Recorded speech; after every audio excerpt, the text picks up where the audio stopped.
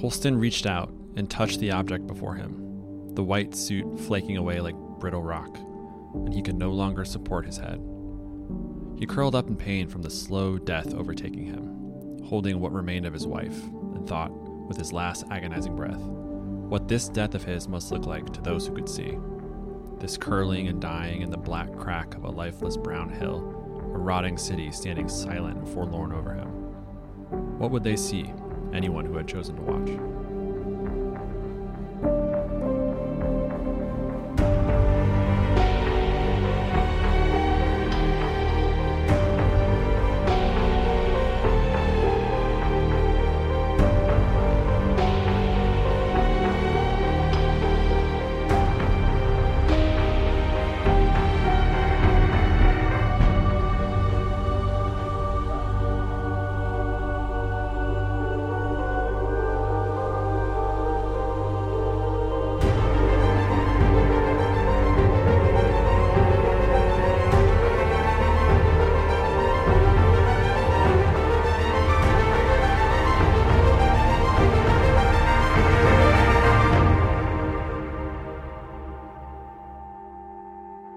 Hello, and welcome back to the Let Tell Ends podcast, a safe place for folks who like the movie more than the book.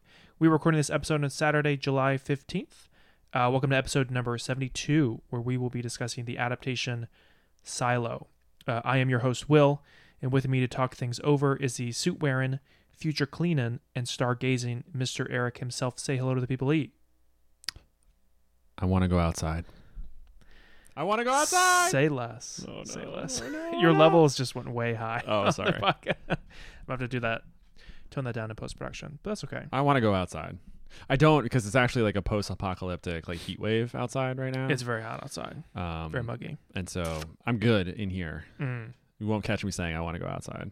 Well, you just did, so now you have to go clean the cameras. Yeah, what a bummer of an activity. Like the first thing you have to do is clean a lens, and then you're gonna die. Yeah, but you won't. You won't clean. You say you won't clean, but you will. Really, yeah.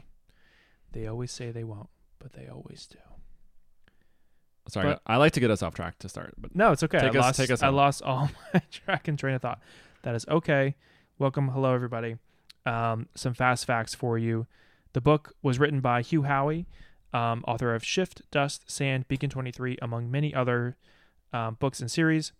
The book was initially self-published through the Amazon Kindle Direct Publishing platform in July 2011, and eventually became a New York Times bestseller in 2012. Goodreads rating of 4.22, so pretty damn good. The show on Apple TV Plus had its special advanced screening at the 2023 Cannes series, which happened in April, which is sort of a TV series for essentially counterpart to the Cannes Film Festival. I think the one this year was their 6th ever. And it premiered on Apple TV Plus on May 5th this year. The show was developed by Graham Yost. The series stars Rebecca Ferguson, Rashida Jones, David Oyelowo, Common, and Tim Robbins. In June, Apple TV Plus actually renewed it for a second season. Spoiler. Not a limited series. Good news. Good news for the Silo fans. Do they have a? Is it Woolites? Like the Silo stands or like a? What about Woolites? Oh, Woolites. You know, because the book is. Oh, like a book. The fans. omnibus is called Wool. Right. That's true. It's the Silo series. You told me while you were reading that you actually preferred Silo.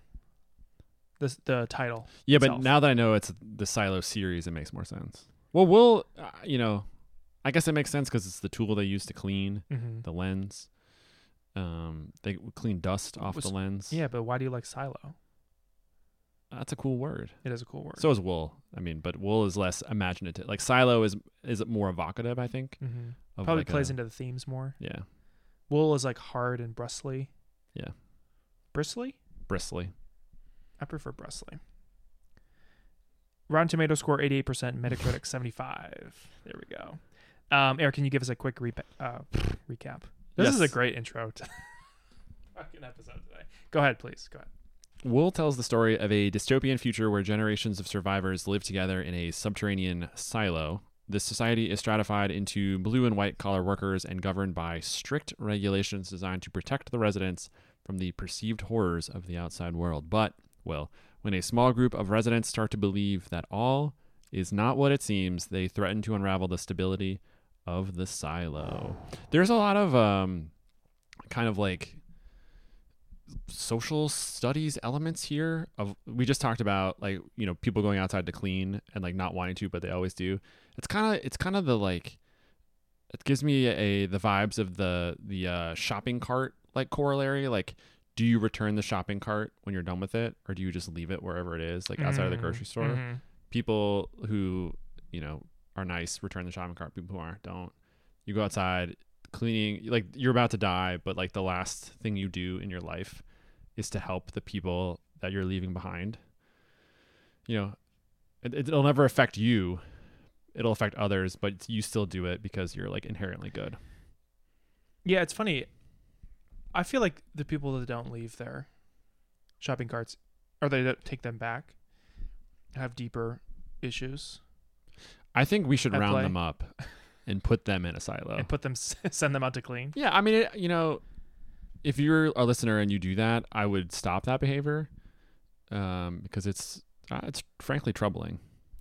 Yeah, I mean, And it's it's just despicable. It's just disrespectful on multiple levels. You're disrespecting the establishment where you just purchase your groceries from. You're disrespecting the workers who have to round them up. You're disrespecting the people who listen. I have a lot of thoughts about this. This is not where we thought this episode was going, but I think it makes sense because it is. Yeah. Wool does tell the story of sort of like, do you or do you not follow the rules? Mm-hmm. Does society have not only the right but the like need, purpose to keep you in check? Essentially, what Eric is trying to say is that people who don't put their grocery shopping cart back where it's supposed to go would never survive the silo. Yeah, or they would be in 'Cause they charge of wouldn't- the silo. Or they would what? I don't know. Be in charge of the silo. Yeah, they would be. We would get them. We would get to them. We would find them and we would take them out, John Wick style. Because we're raiders. Yeah. So. Raiders of the Lost shopping cart. Oh, that's pretty good, Thank actually. you. Thank you. All right, this is anyways. the last episode of the podcast. So we're going to play our favorite game here, 2 Truths, 1 Lie. Eric, are you ready? Yes. The author Hugh Howey had not planned to continue writing Wool until readers started asking for more of the story. That's number 1. Number 2, Tim Robbins' characterization of Bernard, was inspired by pro-lockdown politicians. And number 3, Hugh Howey is an avid biker. Eric. What a string of statements here. You're welcome. Let me thank look you. at the back and see what Hugh Howey's interests are. No, on the jacket cover. So I know that Wool started as a short story, I think, published online, and then he got like good feedback. Not unlike the Andy Weir story, where it's self-publishing, gains momentum, gets like an actual book deal through a publisher. So I could see that being right, because there does seem to be. Well, I guess the omnibus, is broken into 5 different books. So you could understand like book 1 is just the short story, and then he added various length books onto it that then got collected. So I'm going to think the first one is true. Okay. Tim Robbins inspired by pro-lockdown politicians. Do you have names of those politicians? No, but you can figure out who they Okay, are, I okay. think. Well, pro-lockdown. That's interesting. So, okay. And then Hugh Howey is an avid biker.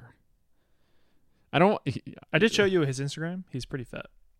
That's true. Hugh, if you're listening, your Instagram is pretty entertaining. You're gonna be like, he's not an avid biker, he's an avid like skateboarder, and I'm gonna be like, all right, you know. So I'm gonna say that Tim Robbins' characterization was not inspired by pro-lockdown politicians. It was actually inspired by anti-lockdown politicians. You always do this. You always fuck up. You should have went with the number 3. He's not an avid biker. Actually, I'm not sure if he is or not, but he's an avid sailor. So I just picked a different activity. Okay. So you were incorrect. So I was on the right path by saying. Yeah, you always do this. You always sniff out the right one and you like go the wrong direction. Okay. You always choose something else. Hugh Howey, take us on your boat. How about that? Yeah, so apparently he's an avid sailor. He's actually written a series of books called Wayfinding. About sailing, I guess. And he's was listening to the Ryan Russillo podcast earlier with his interview with Hugh Howey, and he was talking about he's basically sailed everywhere except for, or like most places except for the Indian Ocean. He says was his next place to sort of tackle in that regard. So pretty interesting. But yeah, I found the Tim Robbins thing particularly interesting, especially for the politicos in the world. Because he was apparently, I didn't know this until reading his Wikipedia, he was pretty anti-lockdown.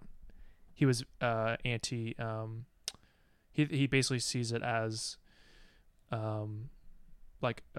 against free speech. He's very pro free speech and that essentially realm. And he was saying it's very anti-freedom to have these lockdowns. So, and I feel like that changes. I feel like you didn't know that about Tim Robbins, and it might change your perception of him. I'm good. We'll move on.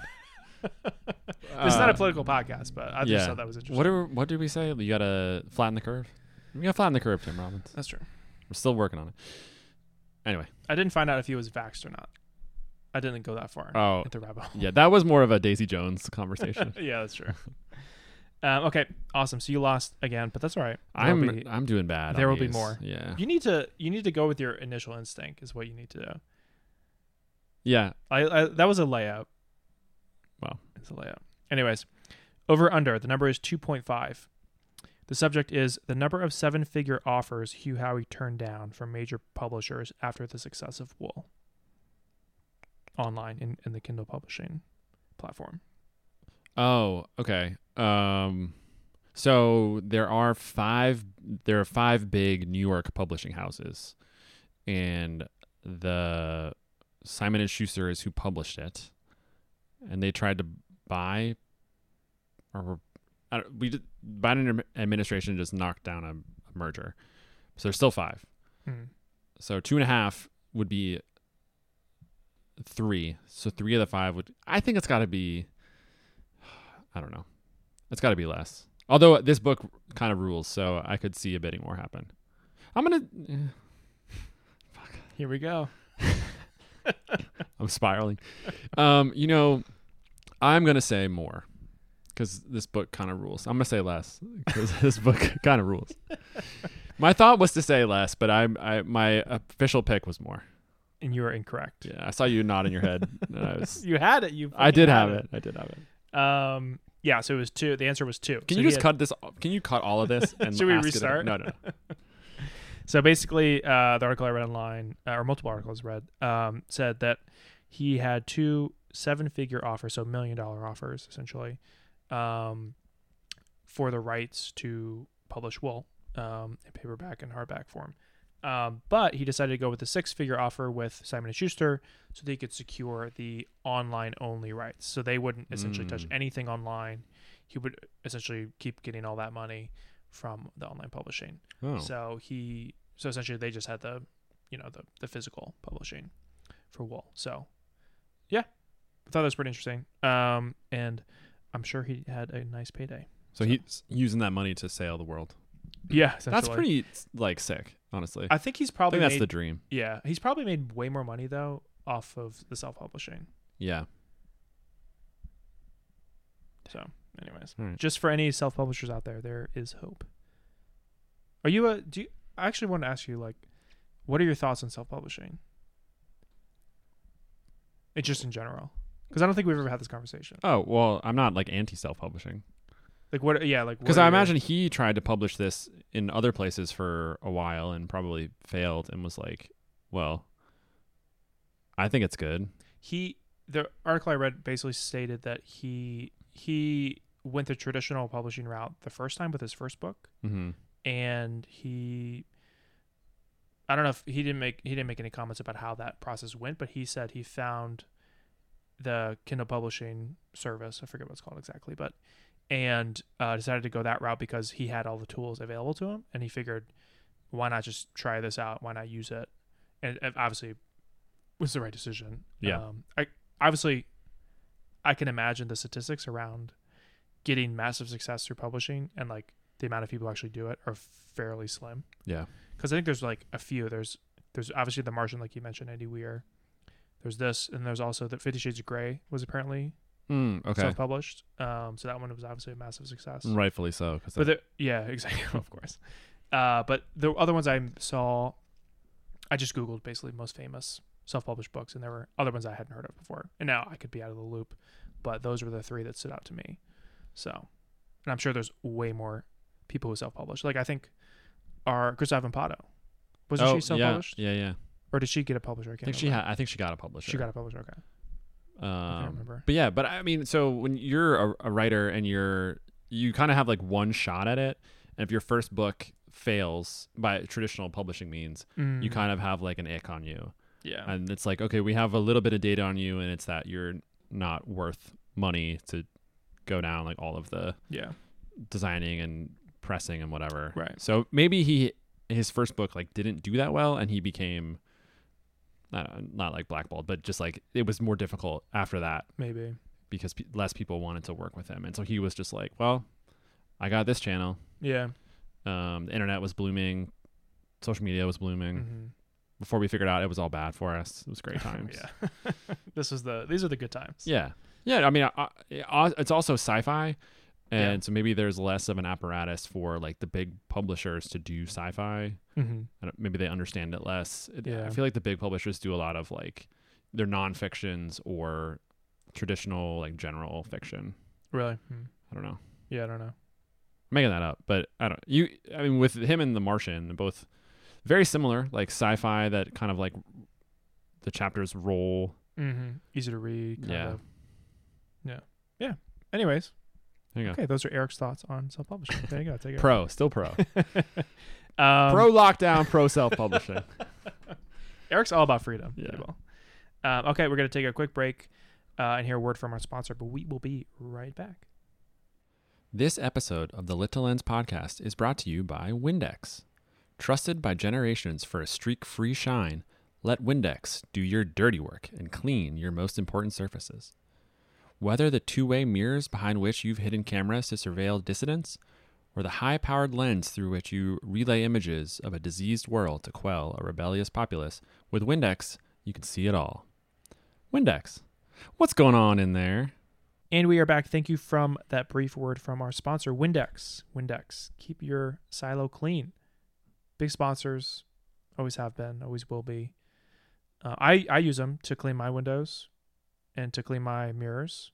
I can tell. You have a streak-free shine. Yeah. And to clean my cameras as well, because I have a bunch of cameras in my apartment. Just in case. Yeah. Something happens or there are any dissidents that decide to show up. Hey, it's a great product, right? So that's all there is to it. I need to be able to see what I want to see. So anyways, Eric, this is my favorite portion of the pod, but please pitch me daddy. Mr. Tim Cook, I have a winner for you here today. You know how TV networks like yours and others are chasing the next Game of Thrones, a big budget show that can span several seasons and hold the attention of both viewers and critics alike? Well, I've got it here. Now, Tap's book. It's a sci-fi series called Silo, written by, as we mentioned, self-publishing success story Hugh Howey. Much like Andy Weir, we already talked about him. He wrote it, way of success to a major publishing deal, which is great news for you as a TV producer because it means you have a built-in audience for the book. Not only that, but it was loud enough to get him noticed by the big 5 publishing houses. In addition, there's not just this one book. My backpack was too small to carry the other 2 in the series, but there's 3, which means we can make as much TV as you want. You want 3 seasons, a book a season, we can do that. You want 4, you want 5? How big can this thing go? 140 stories below the ground is how far we can dig. Onto the story though. We're in a world you've never seen before. The series is called Wool. The book's called Wool. The series is called Silo. You know where those are? Underground. Oh shit. Society has moved under there because the world above is toxic. ESG goals, anyone? But all is not well under the surface either. There's class divides, government mistrust. There's imagination in this book out the wazoo. There's a twist too, one that will keep the audience hooked and excited for all the subsequent seasons you would like. There's also a story being told on 3 different fronts, which allows the camera to move around and tell a richer, wider story. There's our hero, a woman of movie star age, who is fighting to bring the truth to light. There's her blue-collar friends who work to support her from afar while also waging a rebellion. Waging a rebellion against the lead of our third story, the Big Bad, a power-hungry IT guru whose job it is to keep the secrets of the silo from going wide. There's a lot in here to like, and this could all be yours for the low, low price of several million. 100 million, maybe. Probably. We should look at what the budget is. Yeah. Okay, sure. Why not? I'm Apple. I'm flush with cash. I've already tried Foundation. Which got a second season. It's got a second season. I'm not sure how popular it is. Enough to get a second season, I suppose. Yeah. But I've already gotten a lot of money from Ted Lasso. Already got a lot of money from. Is there anything else? That's The Morning Show? The Morning Show, yeah. Maybe. Yeah, we're trying to take over the streaming game. Netflix is faltering. We're trying to get in there. So this sounds pretty good. It is interesting that they have Silo and Foundation. I don't know the story of Foundation, but they feel both. They're very like prestige sci-fi TV shows. Oh yeah. They feel like they are the exact same audience too, which is kind of interesting. A little bit different. Or Foundation is based on the Foundation series by Isaac Asimov and is like one of the pinnacle science fiction What are you saying? series. You think? I'm saying it's like classic science You think fiction. Wool's kind of mid? What are you saying, Will? No, I love Wool, but as we'll get into, but it's a much newer audience for Wool. It's a much younger audience. Foundation is a bit different because it's a classic. It's like I wouldn't say it's for older people, but chances are the people who've read it are much older people. Do you think older people know how to find Apple TV Plus? Not unless they just signed up or they just bought a MacBook, which I'm not sure they're Or a doing. new iPhone. Maybe an iPad. Maybe they bought an iPad or an iPhone. Okay. They might. I have thoughts about Foundation that like we can get into later. I've never seen it. We're not talking about Foundation. And on I this haven't read episode. it. Yeah. But yeah, I think totally agree. Wool is a recent science fiction. I don't know if we can say classic, but very popular book written within the past 15 years. It's got a huge base, right? A lot of fans of it. And it's accessible. It's easily readable. It's also got shades of mystery, right? Mm-hmm. Mystery story. Shades of like 1984, like Police State, right? So that sort of like dystopian aspect of it. And it's also, I would argue, that's incredibly relevant to today, right? We have this whole ongoing conversation around global warming and what that means for the Earth. And it's actually probably more relevant today than it was in 2011 when it came out. The hottest day on record was like last week, right? It's great. Everything's great. It's the best. Yeah. We should actually, the government is probably watching the show. Like, maybe we should like think about this, guys. Yeah. The water in Miami this weekend was like 90 degrees. The The water water. was 90 Yeah. degrees. Dude, Yeah. what? Yeah. Isn't that a sauna? Like, what's a sauna temperature? It's like 90, 98 maybe? Not a sauna. Maybe a little bit higher. It's like Sauna's 100. higher. It's like 105. I meant hot tub, sorry. Yeah. I think it is like a little bit over 100. So it's not Yeah. far. But a hot tub is like 95 maybe? No, I think a hot tub is like 100 plus. Oh, no, I think we got it backwards. I think a sauna, let me Google it. I think a sauna is 100 plus. Like, I think it's like, Isn't a sauna and a hot tub the same thing, or a sauna is the room? no, hot tub is the sauna is a room. Yeah. Yeah. Sorry, I meant to say hot tub, but Yeah. I said sauna. Average temperature. Of a hot tub. Anyways, what I'm trying to say is this seems like a hit. It seems more of a hit than Foundation, in my opinion. And you got Rebecca Ferguson, movie star, just starred in Dune. Mm-hmm. She's also been in the Mission Impossible series. That's right. So she's box office, essentially. And we're getting the director of The Imitation Game. Yeah, Morgan. Oscar nominated. Morgan Tilden. Tilden. Yeah. Why And- am I doing your job for you? And Graham Yost, You should be pitching me, not me who pitching wrote you. Justified. Oh, yeah, that's true. Why I hit you with the ESG goals? Anyone? Yeah, I what is made it ESG? funny. I laughed, but I didn't know what it was. Is it- Environmental sustainability and I forget. I wasn't prepared to have to say what the three letters meant. an average Governance. So an average sauna is between 150 and 175 degrees Fahrenheit. So that's too hot. Traditional saunas are 120 to 130. I think a hot tub is like 100. Yeah, I think a hot tub. Average temperature for a hot tub. Over under. This is what the people want to know. 100 to 102. Yeah. So yeah, so it's basically a hot So tub. I was right. But it's a little bit cooler than a hot tub. And there's Yeah, a no, little bit cooler. And there's no jets. If only I had a hot tub here. Yeah, but I do think this book is pretty relevant to today, and there's just enough to the world to keep you interested for a while, because there's what's happening outside and there's what's happening inside, and then the big reveal, which we don't have to spoil now, is that there may be more. You just revealed it. No, but Spoiler there may alert. be more. There may not be more. That's true. You There know may what I not mean? be.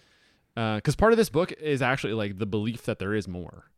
That's why people in this book go crazy and Yeah, ask more to go to- outside. More to the world than just a silo. Yeah. That's true. So it is kind of one of the overarching questions. Like, are we being kept in here against our will, and we should be able to go outside because everything's fine, or is there a reason we're being kept in here? Mhm. Yeah. But there's enough like confusion to inspire certain people to, rebel and get a little anxious and want to know and want to go outside. Yeah, fuck yeah. So- Amen. So, I'm all in. I was super excited when I heard about this series being adapted. I read this book, maybe not when it first came out, but I bought the paperback like maybe 2012 or 2013, something like that. Read it, and thoroughly enjoyed my second reading of it. What were your thoughts?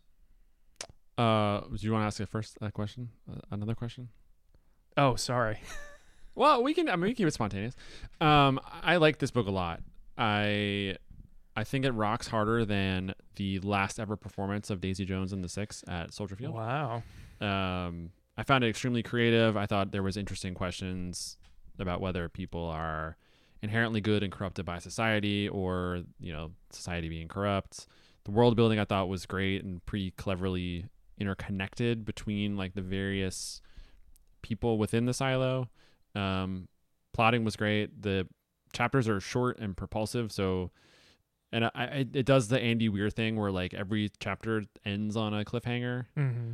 And I think it's probably like a more of an internet thing where it's like, come back. I don't know. It's already sort of episodic Mm-hmm. because it had to be on the internet for people to like continue to come back for him. I feel like I knocked out the first 100 and the last 200 really, really fast. My only real gripe with the book was about like the love stories within it. I think those didn't fully work with me. Her name's Juliet, the main character, famous heroine of Romeo and Juliet. Mhm. And so there's enough of like, she's experiencing forbidden love with this character, George, and his death sort of inspires her to figure out what happened. And that's kind of the propulsion in the show, which we'll talk about. In the book, it's not quite as like important. It's just sort of like a memory to her that keeps her flame lit. And I know it's not really the point, so I was kind of okay with that. But then she develops a relationship with this guy, Lucas, who helps her as she navigates the plot of the book, redacted. But they sort of develop a romantic relationship that I kind of like didn't fully get into. I didn't ship it, if you Mhm. will. Mm-hmm. And I know that the story wasn't about these love stories, but at the end, her relationship with Lucas becomes really important to solve the question, to solve the plot. And I don't know, those two characters didn't really work for me in Gotcha. that way. Yeah. But otherwise, I mean, I really like this book. I gave it, well, I won't tell you what I gave it, but I thought it was very, very good. Awesome. I'm glad you liked it. I thought you would. I was excited to read it again, and I really enjoyed it. I enjoyed it more the second time. But I agree with you that the love story, especially between Lucas and her, is not necessarily, I wouldn't say believable, but like it's hard to buy into. I understand their connection and how they initially meet and their curiosity for the outside world and stuff like that. But he seems to fall in love with her like pretty quickly. He tries to kiss her very fast. Yeah. Yeah. And like they do the same thing in the show we'll get into. Problematic. It's a little bit, I mean, that happens in Yeah. reality, right? Like, Yeah.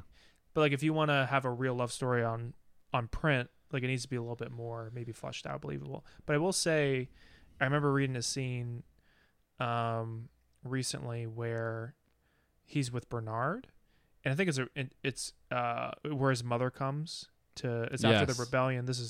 We're getting into the book here. This is like part 4 or 5, I think. and he's like with his mother, and his mother is kind of like babying him, like, oh, are you getting enough to eat and stuff like this? And he's in his 50s, I think, or 40s maybe. Lucas? Yeah, I think so. No. He's in his like early 20s. Oh, is that right? Yeah. Okay, misread. But yeah, he's basically a mama's boy, and it kind of plays into that a little bit. So his character is interesting. He's like kind of young and naive and a little bit of a child. So that part I can kind of see, but yeah, I agreed with you on the love thing. Because she's in her mid to late 30s, and that's one of her first reservations. Is like, we can't do this. I'm like old, and That's right. I'm not cleared to have a child. Yeah.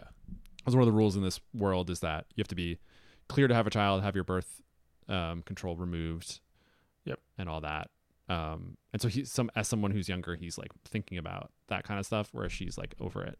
Yeah. But I also like the way where they are positioned in the story makes it difficult for them to have a relationship because they're just like not together very much. Yeah. And I do get that, like, you know, sometimes the heart grows fonder. I don't know. I had a hard time fully getting into both of them, like developing feelings without some of the needs. It was like I needed more things to feed into the relationship than I was seeing. Yeah. But a small gripe. I don't know. Yeah, no, it's fine. It's not okay, but it's fine. Okay, cool. So what parts of the book were you excited to see adapted? Sorry, that was a question I meant to ask you. I kind of like the order we did this episode better. So maybe I'll start. I was interested to see. So, let me start with the world. I was just generally interested in the concept and the layout of the silo, because in the book, it's described as having different industries on different levels, and the further down you go, different jobs. You know, there's farms. It's like fully sustainable. Everything you could ever possibly need can be produced within this silo. So just seeing that visually was interesting. In the book, I sort of read it as like this big giant pit with like a staircase around the outside that was spiraling down, and there's a lot of action. There's a lot of staircases. It was a very staircase forward book. And so I wanted to know what that was going to look like, because there's like warfare fought on the staircases. There are people who travel by a staircase to get from the top to like 140 levels below. And I don't think they're story levels. I think it's even further. So it's a real like cardio workout for these like 60-year-old, John's the starting mayor, to get all the way down there. And a part of me was like, is there going to be an elevator in the show just so that people can like get places faster? That was meant to be a joke, but you know, sorry. I don't know. I wanted to see what the layout was. And then secondly, I guess we're getting into some spoilers here now. Sorry. But part of this book, Juliet is not in the silo. And I wanted to know if they were going to keep that script in the show, because for a first season, when you're building the world and you're building a lot of character relationships, to immediately like remove the hero and not let her interact and build with people, I think might have been challenging. And I know in the book, I mean, she one of Hugh Howey's strengths is to write interiority, and so all of those sections are good. I enjoyed them, but for a visual medium and like as you're building a show around a person, I thought it might be kind of weird and unnecessary, and perhaps ill-advised to like sideline her for 5-6 episodes before we even get to meet her and see how she interacts. So I wanted to know if they were going to keep that script or flip that script. Gotcha. Which we'll get into obviously a little bit later. But so it sounds like you were interested in seeing the world building as well as the visuals of the silo, and how essentially those characters interacted with each other. Yeah, I just want to see if where Jules was all 10 episodes. Yeah, because we can talk about it later. But like, what they're doing is like makes a lot of sense to me in the show, where it's like you can build to that. Yeah, and then the finale, you mean? Yeah. It's a good like build point. Yeah. But if you're doing that in episode 3, then all of a sudden for 7 episodes you're sort of like floating in the wind, and you're learning stuff, but it's also like, is that enough time to get her to that big moment? Right.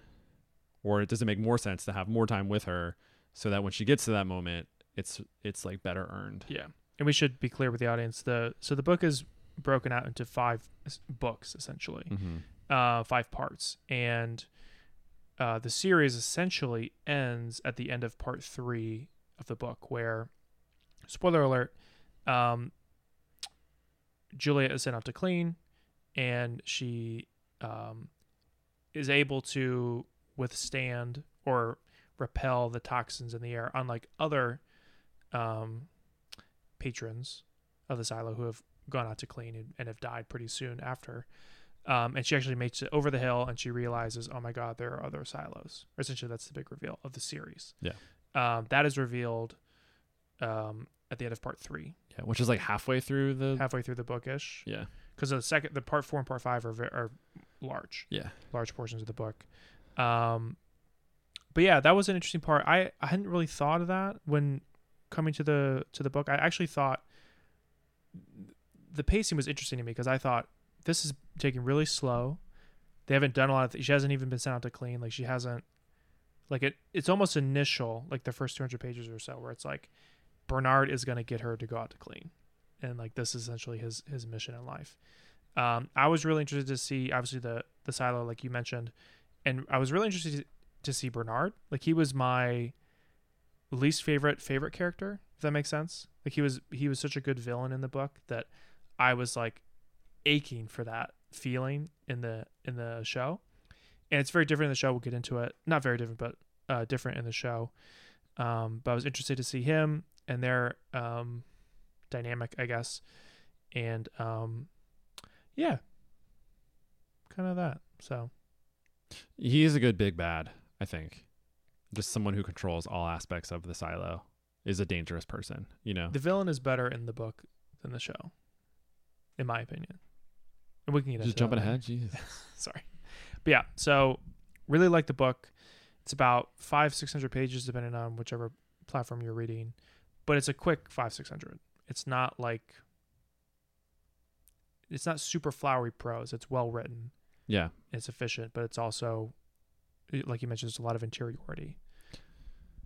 Yeah, like we've compared him to Andy Weir a couple times on this episode. They write very differently, I would say. Mm-hmm. Like, Andy Weir is very technical, yep. And very like kind of like dad humorish. Yeah. And I would say this book is not very much like that. Mm-mm. Like, it's written more like, I don't know, like a general fiction would be, mm-hmm. but just with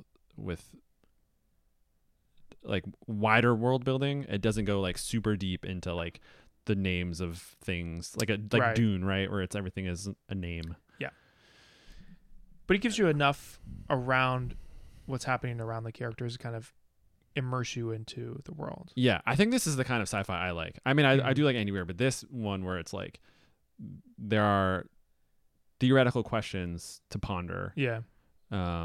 But I'm not going to tell you that like this box is not called a box. It's called like a whatever. I forget what Paul Atreides puts his hand in. That's the fear is the mind killer thing. Yeah. But you know, there's not like silly names for things. Things are, you know what things are. Right. But also there's enough new and like questionable in the world that it keeps you on your toes. Yeah. Agreed.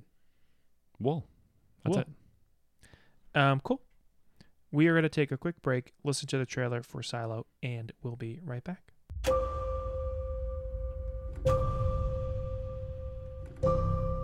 We do not know how long we have been underground, or who built the silo.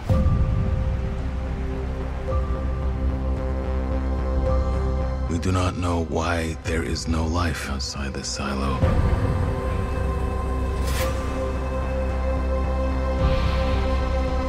We only know that here is safe,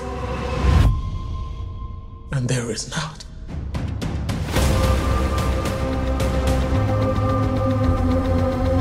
Have you ever noticed anything strange about the silo? Some mysteries are best left unsolved.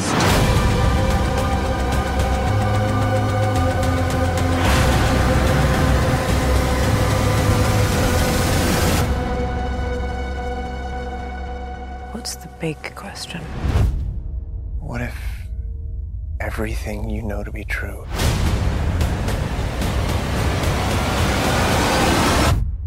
was one big lie.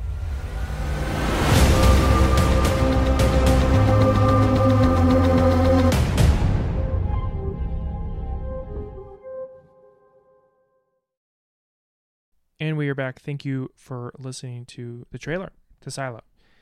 Alrighty, so before we get into the adaptation itself, we have another section here where Eric is going to learn you something. Eric, take it away. Hello.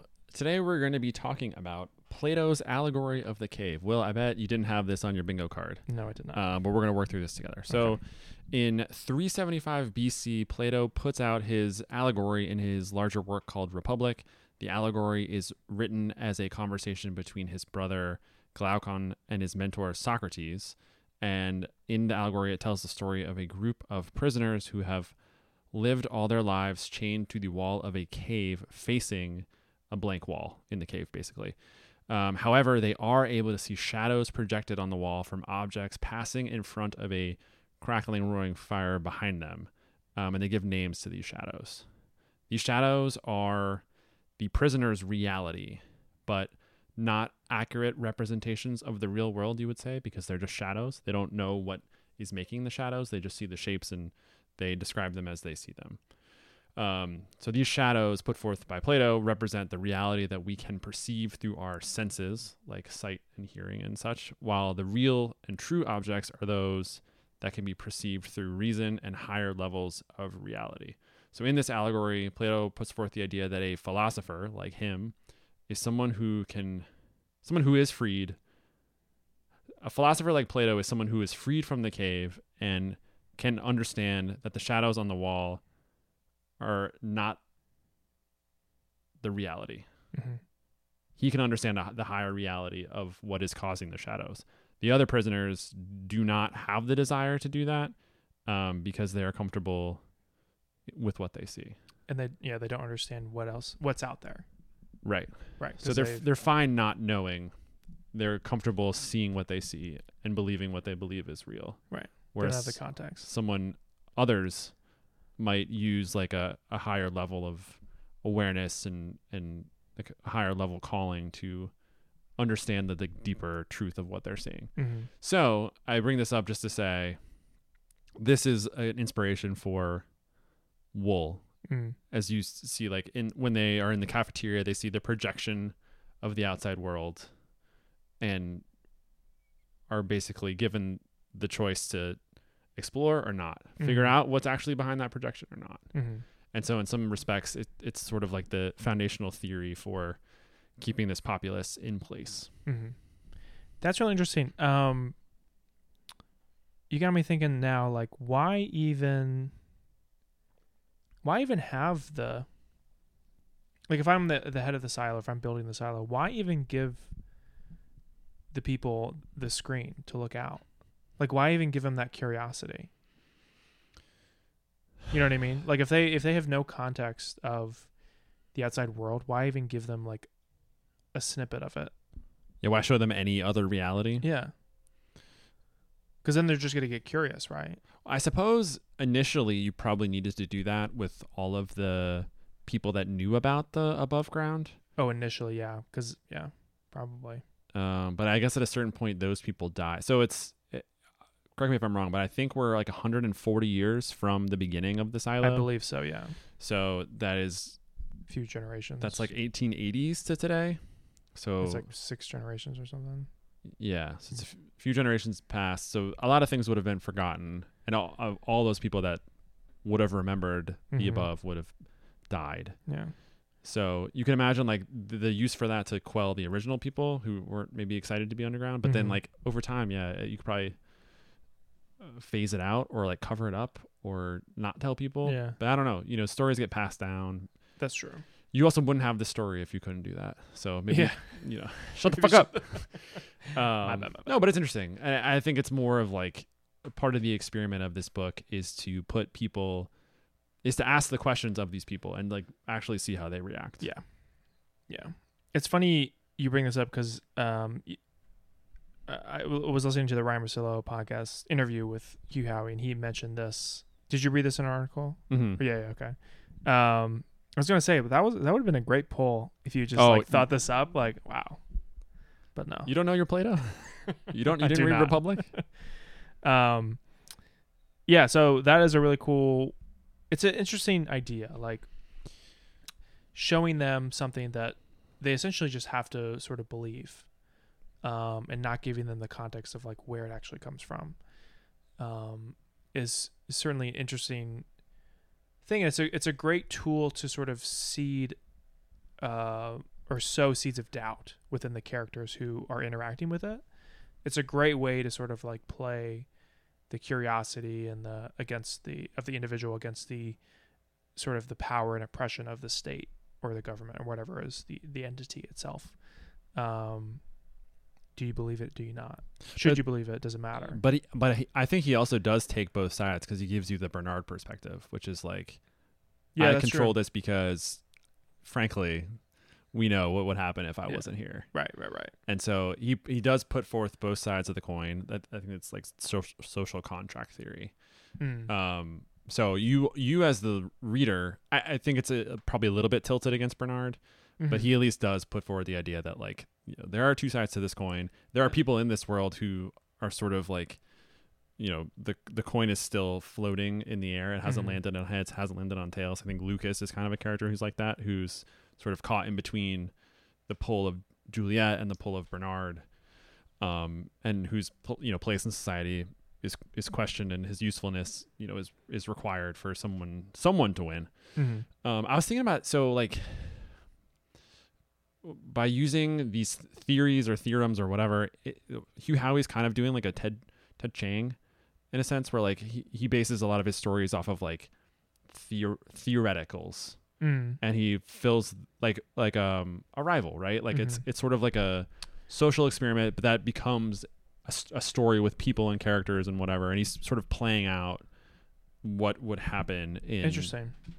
this sort of scenario. What is that? I forget. I'm remembering Arrival, and it's called the Sapper Whorf or something like that. Yeah, something like that. Complex, right? Where you start dreaming in the language that you are thinking in or speaking in, or your brain essentially is rewired, which happens in Arrival, where it's basically a theory on language, where that sort of develops the Arrival story. And you're saying this theory of Plato's cave allegory, or whatever it's called, essentially spawns this idea for. It Or plays part with of that it, right? idea. Yeah. He takes like established concepts and just like that's the playground. Yeah. And then he puts all these people in there who have a side. And, you know, there's kind of a common trope in other mediums where there's like a main character, and then they have three friends, and each of those friends is like, one of those friends is the ego, one is the id, one's the super ego. And that's sort of a common way to frame like the various angels and devils on your shoulder. This person pulls you in an impulsive way, this person pulls you in a reasonable way, and they use the sort of established brain sciences, I guess, to tell stories and to build out characters. Right. So I think that's cool. I like that. I'm pro sci-fi in this way. Yeah, It's sort of like grounded in concepts of like philosophical concepts Gotcha. and theories, As opposed to like space operas, where it's just like two galaxies battling it out for. there's probably a time good versus there's a evil time and kinda place for thing. all of them. Yeah.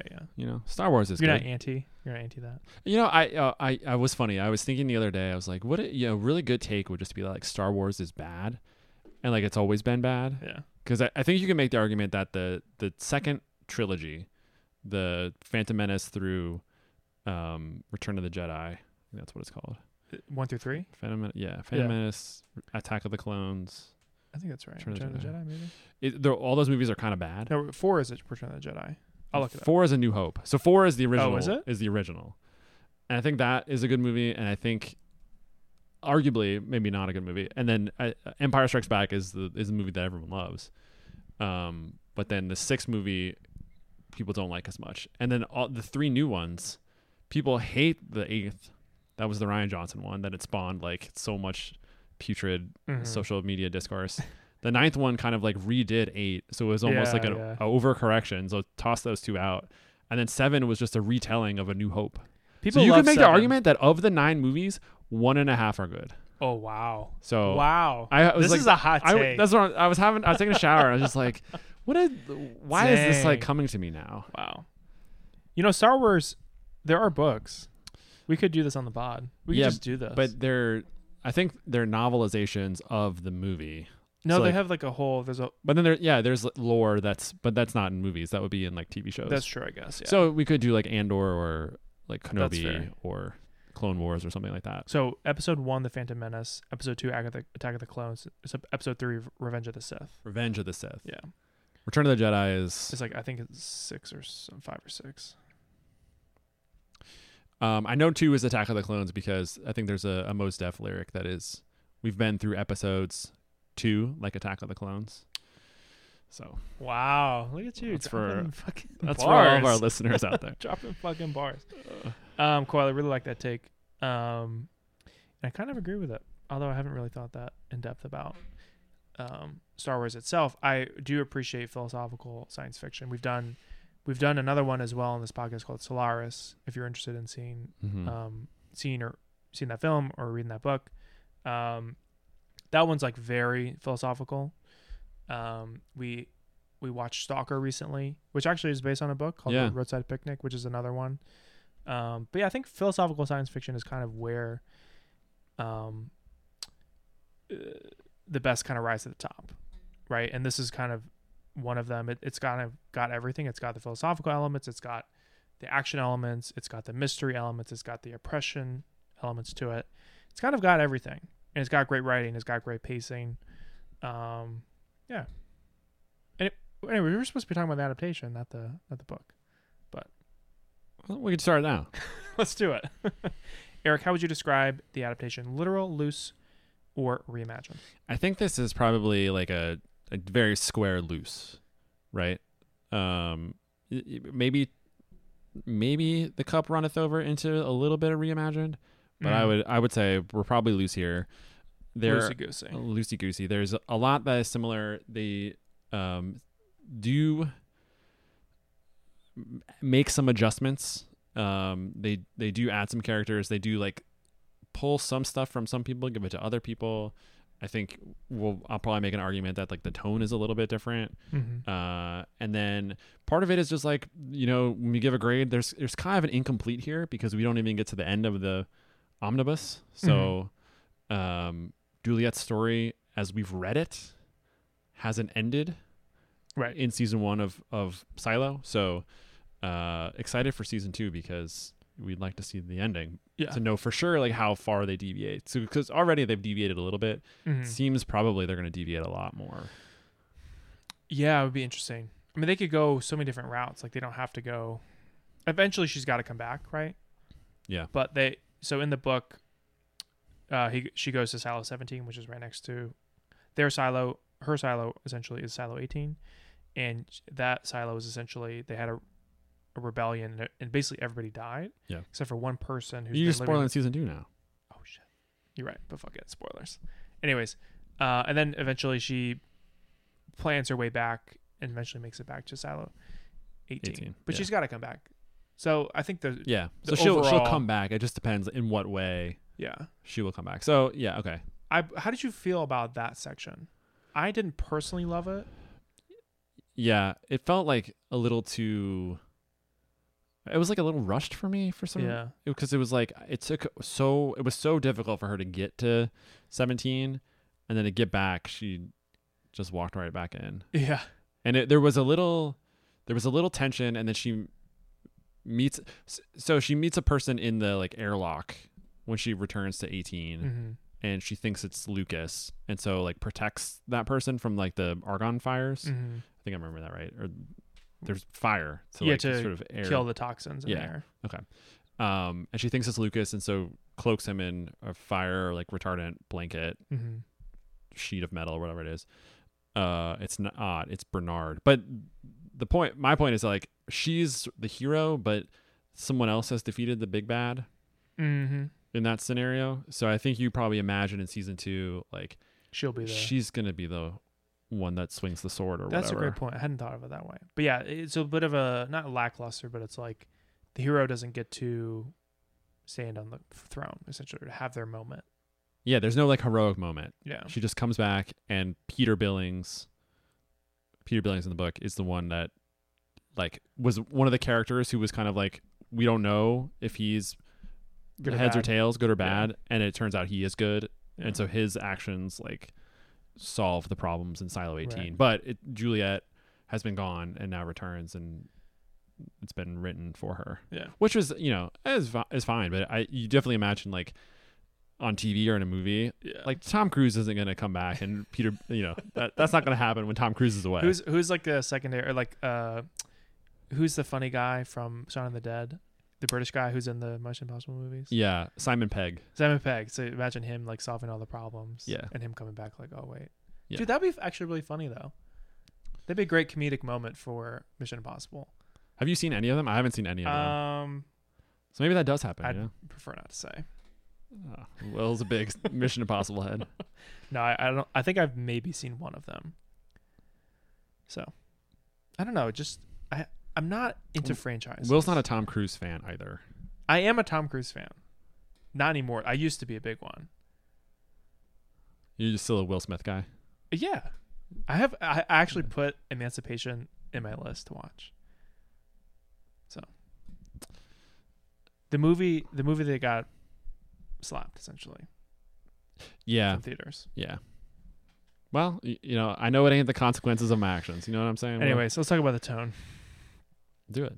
So the show, these are differences now. So the show has a mystery tone to it, surveillance state, more like 1984, and the book is more soft science fiction, more about the worker rebellion and social theories, like Eric mentioned, than mystery. It kind of starts out as a mystery, but it's more pinning the like Bernard against Jules.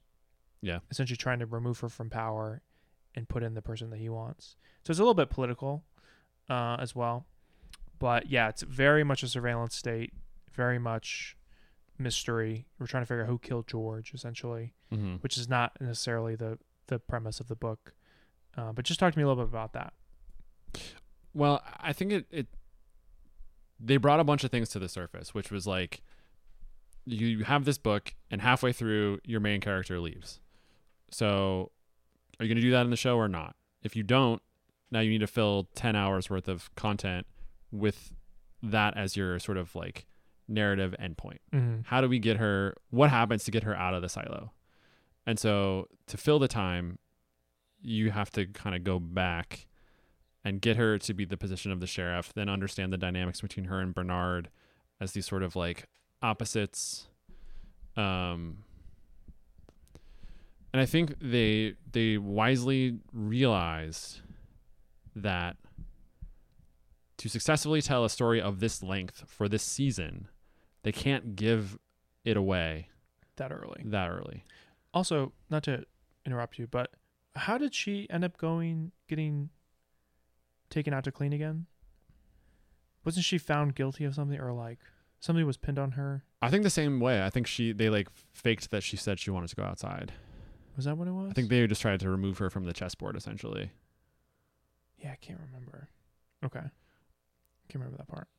But so for me, like thinking about it is like, if we can't, if we're keeping her in here till 10, we need to get the time. We can't give away like who's good, who's bad necessarily right away, because it would be too obvious. It would just be too obvious. Mm-hmm. So if we're withholding stuff, we have to withhold it from Bernard, because we have to put the red herring marker on somebody. I think in a mystery, you kind of always have to have someone in focus. Mm-hmm. Like, this has to be the goal, or that person is the bad person. I have to avoid them. And so we'll talk about this character in a second, but there is somebody that is sort of made to be the bad guy. Mm-hmm. And Juliet operates against that person while using Bernard as sort of an ally, while not realizing like all the machinations behind the scenes Mm-hmm. that are making what she's doing impossible. So I think in that sense, Juliet is questing for something. And on a quest, there is like loose ends, spur roads, places that the narrative goes that don't result in anything, right? A spur and you meet a new character or do a new thing, or you have an entire episode based on her walking into a generator to try to turn it on. So you need to have a little bit of misdirection. I think that's right. I don't know if I answered your question properly, but it's like, why do the mystery? I think it just lasts longer. I think a mystery just lasts longer, and it's a more effective inroad into the various parts of the silo. Because ultimately what she's doing is like asking people questions, and that's what a mystery. Yeah. The mystery is getting the answer to a question. And if we just need her to ask a bunch of people questions, one of the way to ratchet up the tension is to have someone chasing her while she's looking for the answer. Yeah. Or have two people looking for the same thing. In this case is the hard drive that has the schematics for Silo 18. Yeah. So in some senses, she's both chasing after the MacGuffin, and in another sense, she's chasing after like the memory of her ex-lover George. I feel like I've broken apart the tone question into like all of the differences, kind of, and we can go deeper into all of them. But does that? I don't know. Well, so for you, someone who really enjoyed the book, did you like that the show took a? Do you agree that it took like a tonal turn, and did you enjoy that? I enjoyed both of them. So I just really liked the pitting of the state, essentially Bernard versus Jules, and having that sort of tension always be there, and like having that eventually come to a head, and sort of having somebody who's immediately dislikable, just for me allows me to like be more engaged with the story, because like immediately I just hate this person and I want them to lose. So emotionally that's an investment right there. But like the mystery part was really interesting because it sort of gives you this this thing looming in the background that obviously motivates Juliet, but you as a watcher know, like, it's not, there are other questions that need to be answered as well. Like clearly you're invested in that, but there are these other little mysteries and secrets going on around the silo that like you're also invested in. So for me, I really enjoyed both. I thought they both did a really good job in that respect of like going in their own separate directions, tone wise. But yeah, had no qualms with it.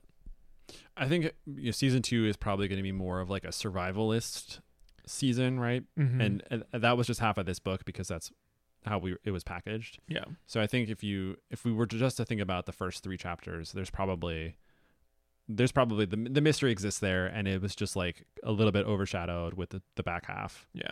In my brain, at least, to say like, okay, well, it wasn't all mystery, whereas this season was all mystery. Basically, yeah. Yeah. So maybe I'm just overreacting. No, I think you're dissecting and analyzing. This is what we're supposed to do. Yeah. This is why we're here. Yeah, and I don't think they go quite so deep into like the theory in the TV show.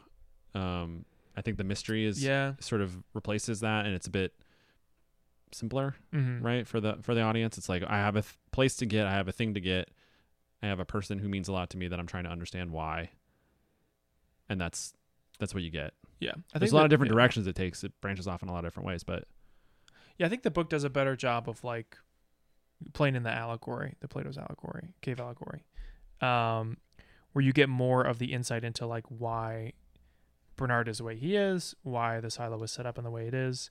And you get a little bit of that in the show, but it's not like, for me, it wasn't as satisfying. I remember, I'm remembering the scene where Juliet is about to go clean.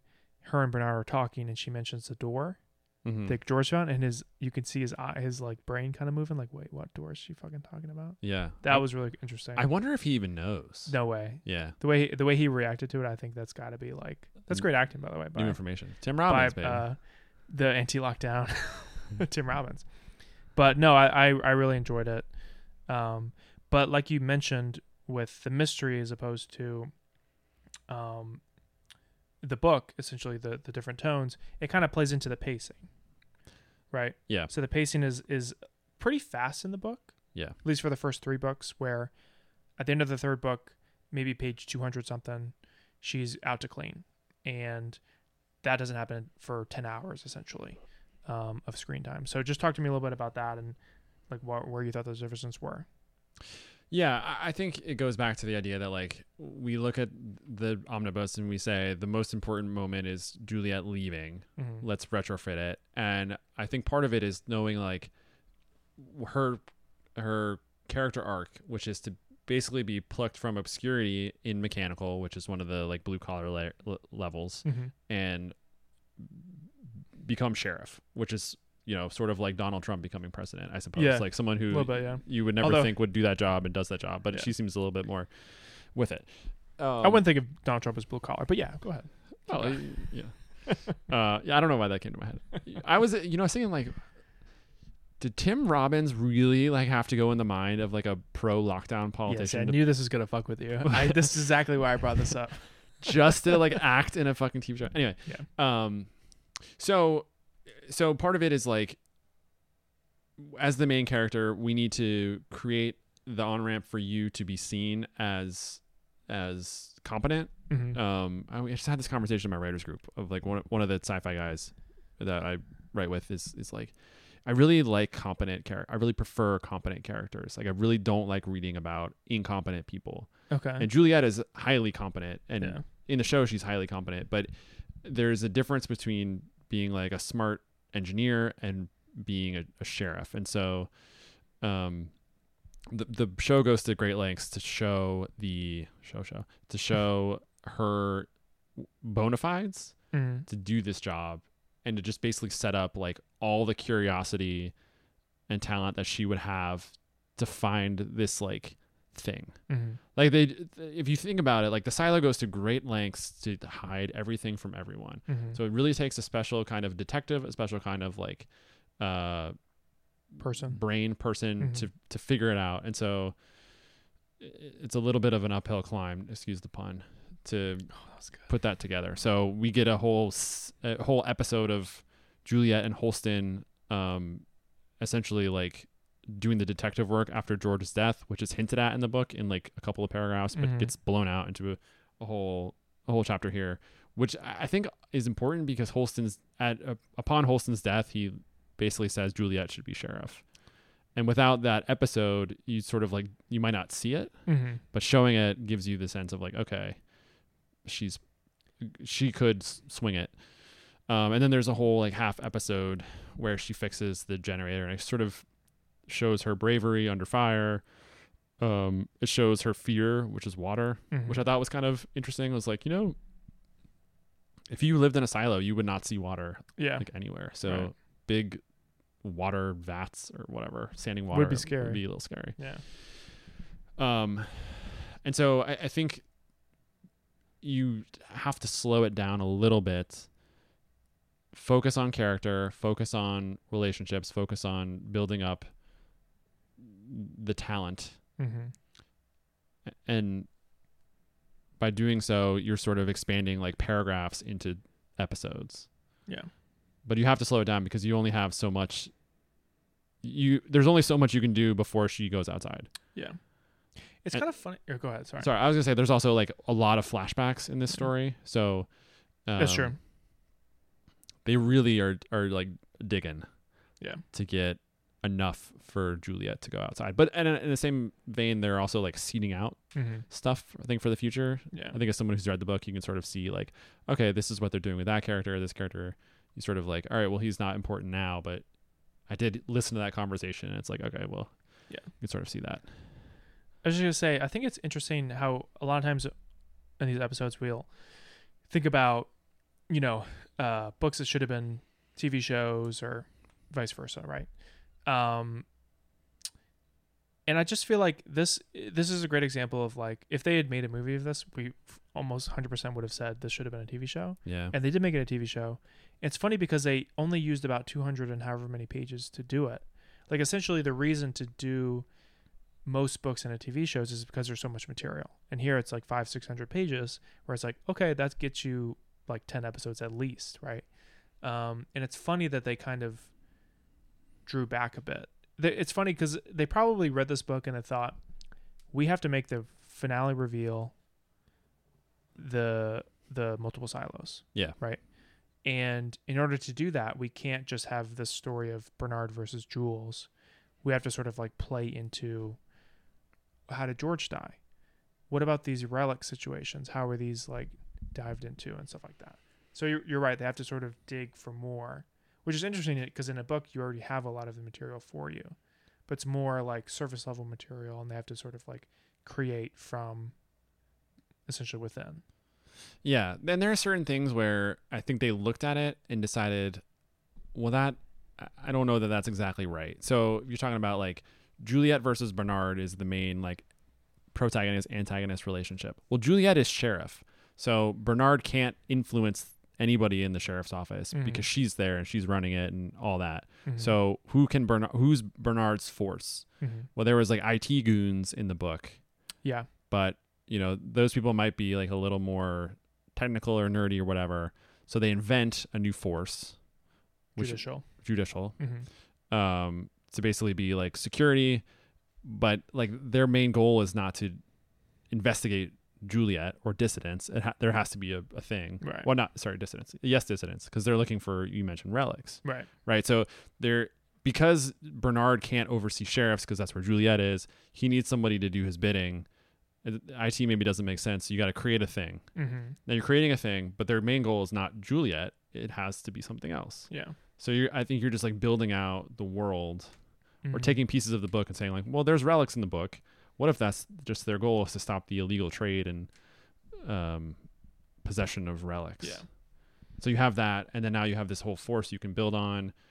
Well, there's got to be a leader of it. Well, that person needs to do this and that. And so, I don't know. You're sort of just like pulling strings, cutting open the balloon, letting the air flow out of that balloon into another balloon. Yeah. See what works. Building some up, building some down.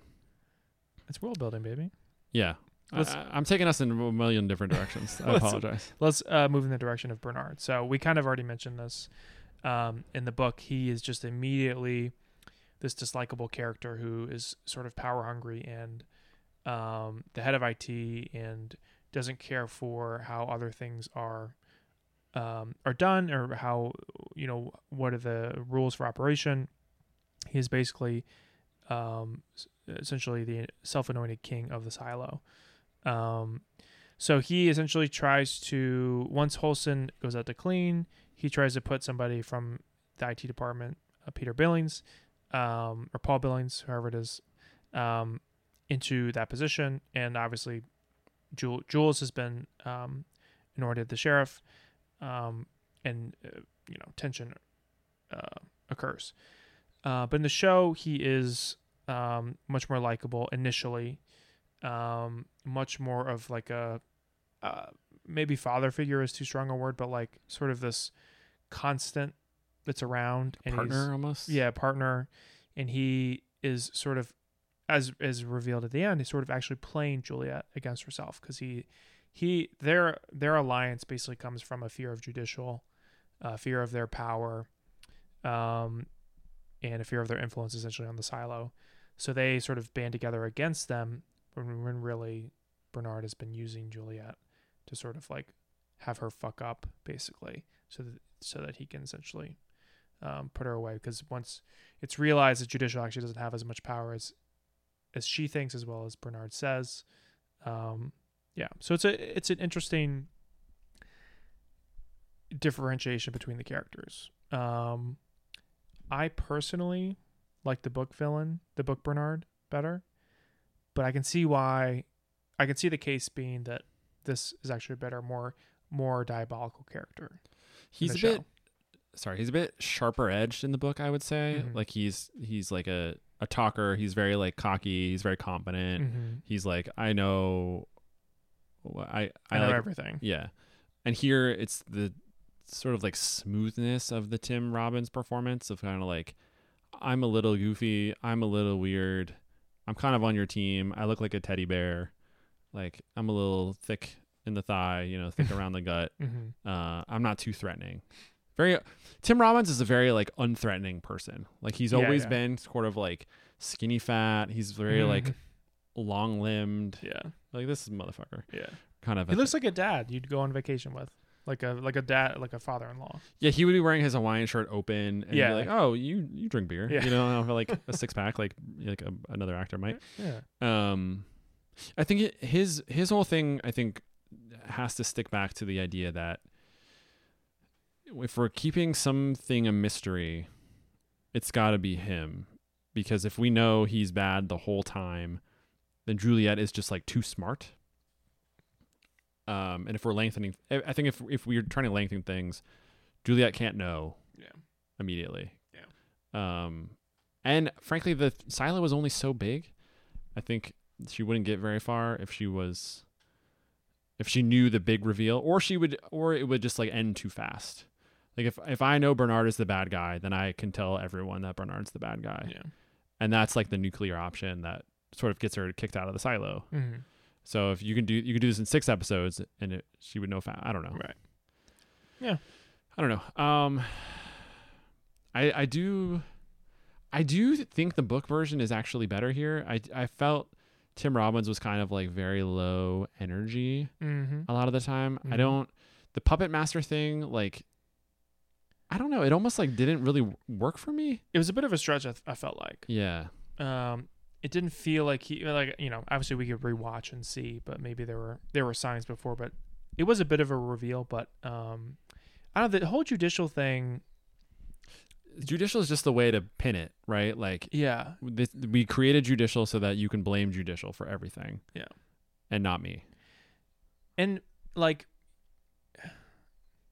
he basically just slotted in the Judicial shoes. Like, he separated himself as an IT guy, a mayor, from Judicial. And Judicial has like unwielding power, and I forget the name of Judge Meadows. Yeah. She seems to be very powerful, and she seems to be using Sims as like her pawn, essentially, to like do whatever her bidding. But then it turns out that she is not powerful at all, and she gets a cold, essentially, and she's essentially just drinking and being depressed. Drink cold medicine. Well, we'll see. And I don't know, that felt a bit lackluster to me. I felt like, I don't know, it's a bit, I don't want to say like a cop out to sort of like just have her not be a player anymore in this sort of weird way. I would almost prefer to have her be like, the tension between her and Bernard be realized.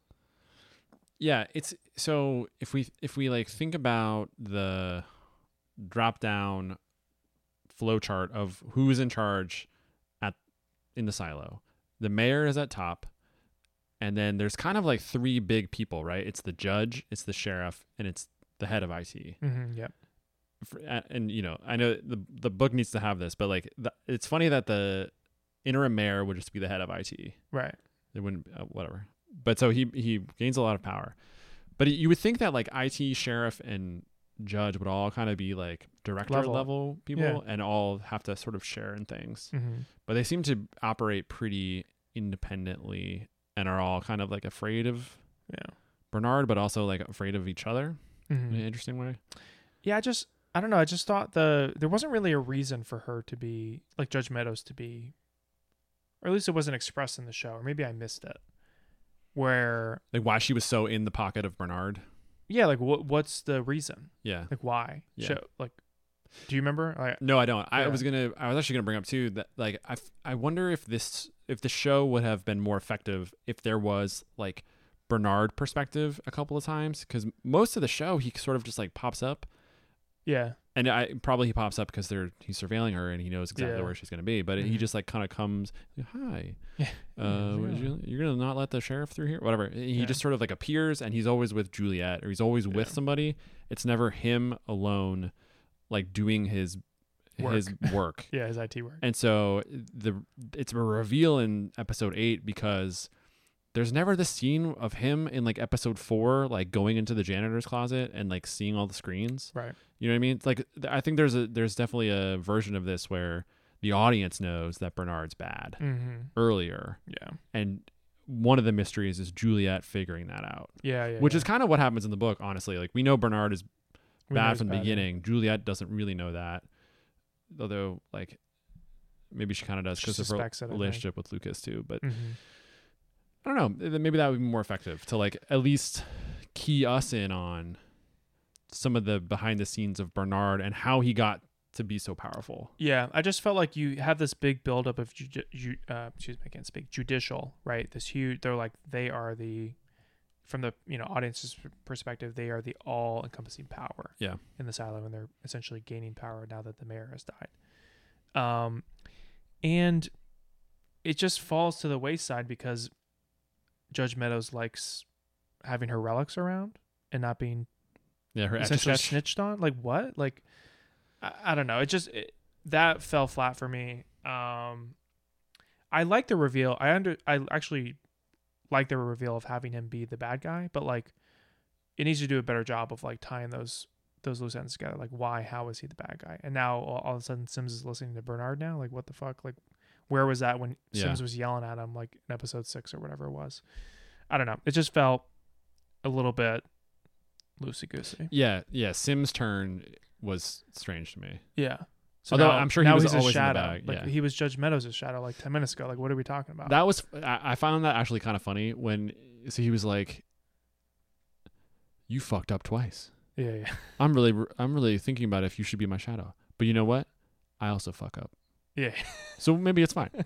It's like what kind of rationale is What are this? we talking about? Yeah. Yeah. So Fucking Tim Robbins. there we go. Tim Robbins. I like Tim Robbins. Anyways, so let's move on from judicial. Talk about George Wilkins here. So, as we've mentioned, he is murdered. Well, it dies Wow. in both stories. Wow. He dies in both stories. But the centerpiece of this TV show is that Jules thinks that George was murdered. Yeah. She's basically convinced because there's a lot of suspicion around what happened. Did he jump or was he pushed? Exactly. That's a question as old as time. And as time goes on, he appears to be more and more of a threat to the nature of the silo. So she more and more believes that he was murdered, and he is just not that important in the book. He's basically, I would say, not important at all.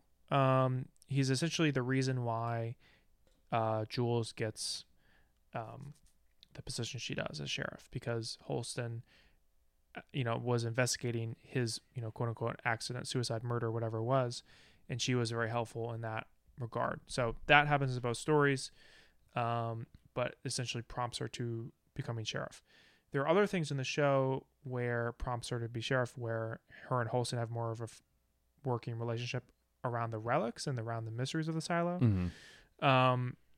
But yeah, George Wilkins gets a major glow up in the TV show, and there's the love story.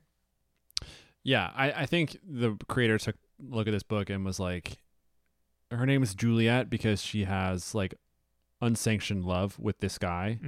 Let's play this, right? Because I think the book does try to play that, and there's a lot of like the epigraphs before chapters in books 4 and 5 in the omnibus that are led by like quotes from Romeo and Juliet. Yep. So it's like, okay, let's really lean in on this. Let's make this love. Let's make relationships writ large, because Halston and I forget her name. Rashida Jones' character is named. Oh yeah, I forgot. Allison.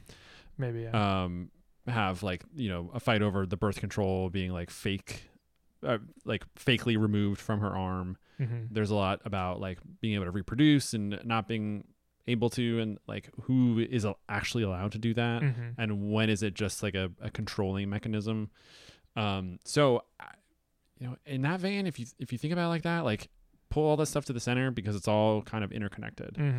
And her Juliet's dad's a doctor, and they make him tie him into that. So if we're bringing all that out, and I don't know, it just makes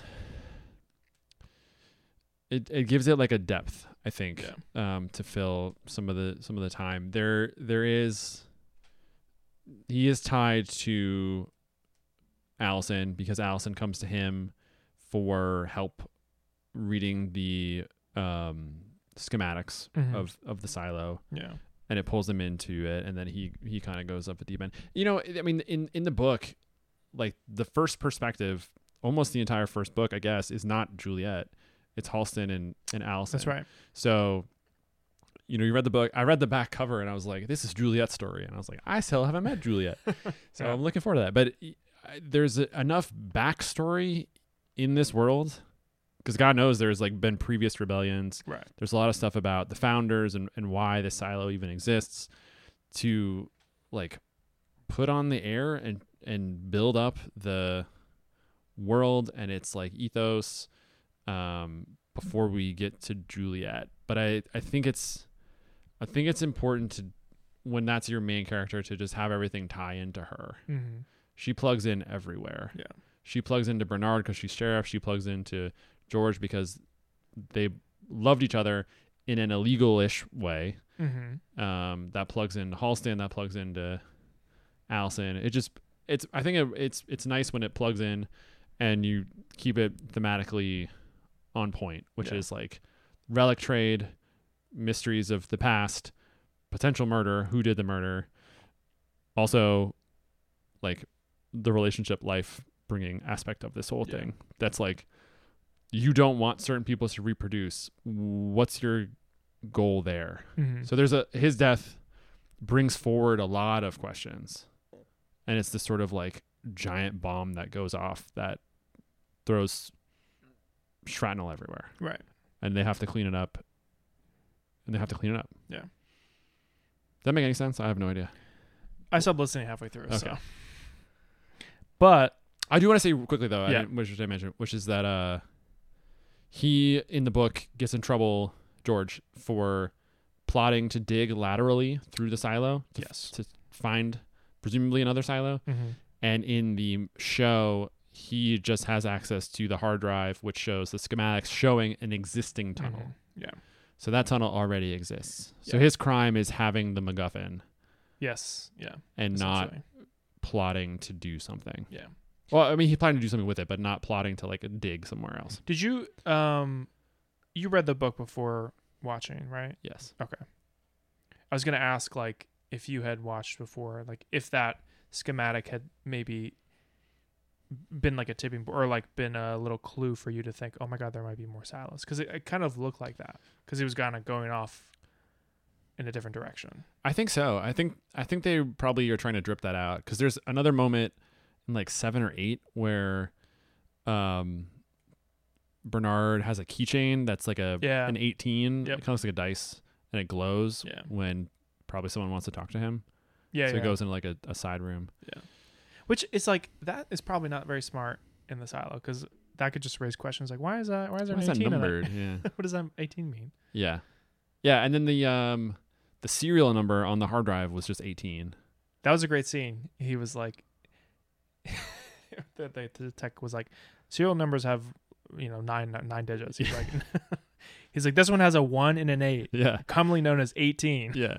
Tim Robbins brought some like kind of weird, funny energy in certain Yeah. moments. There's a couple of scenes where at the, when they buried, who did they bury? When they all ate apples and threw the apples on the grave. Was it Mayor Johns maybe?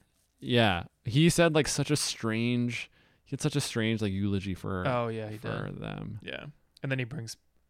Yeah. Maybe that was So Coulson. he talked for Johns, and then she talked for Coulson. for Marnes. Oh, was that right? Okay. Yeah, Yeah. because Holston died on the hill. That's right. Yeah, but his eulogy was like very, very strange. I can't even remember what he said. It was something like Something I don't dumb. remember. It was something very. I remember watching it like, that is really weird. Is Tim Robbins like one of your favorite actors?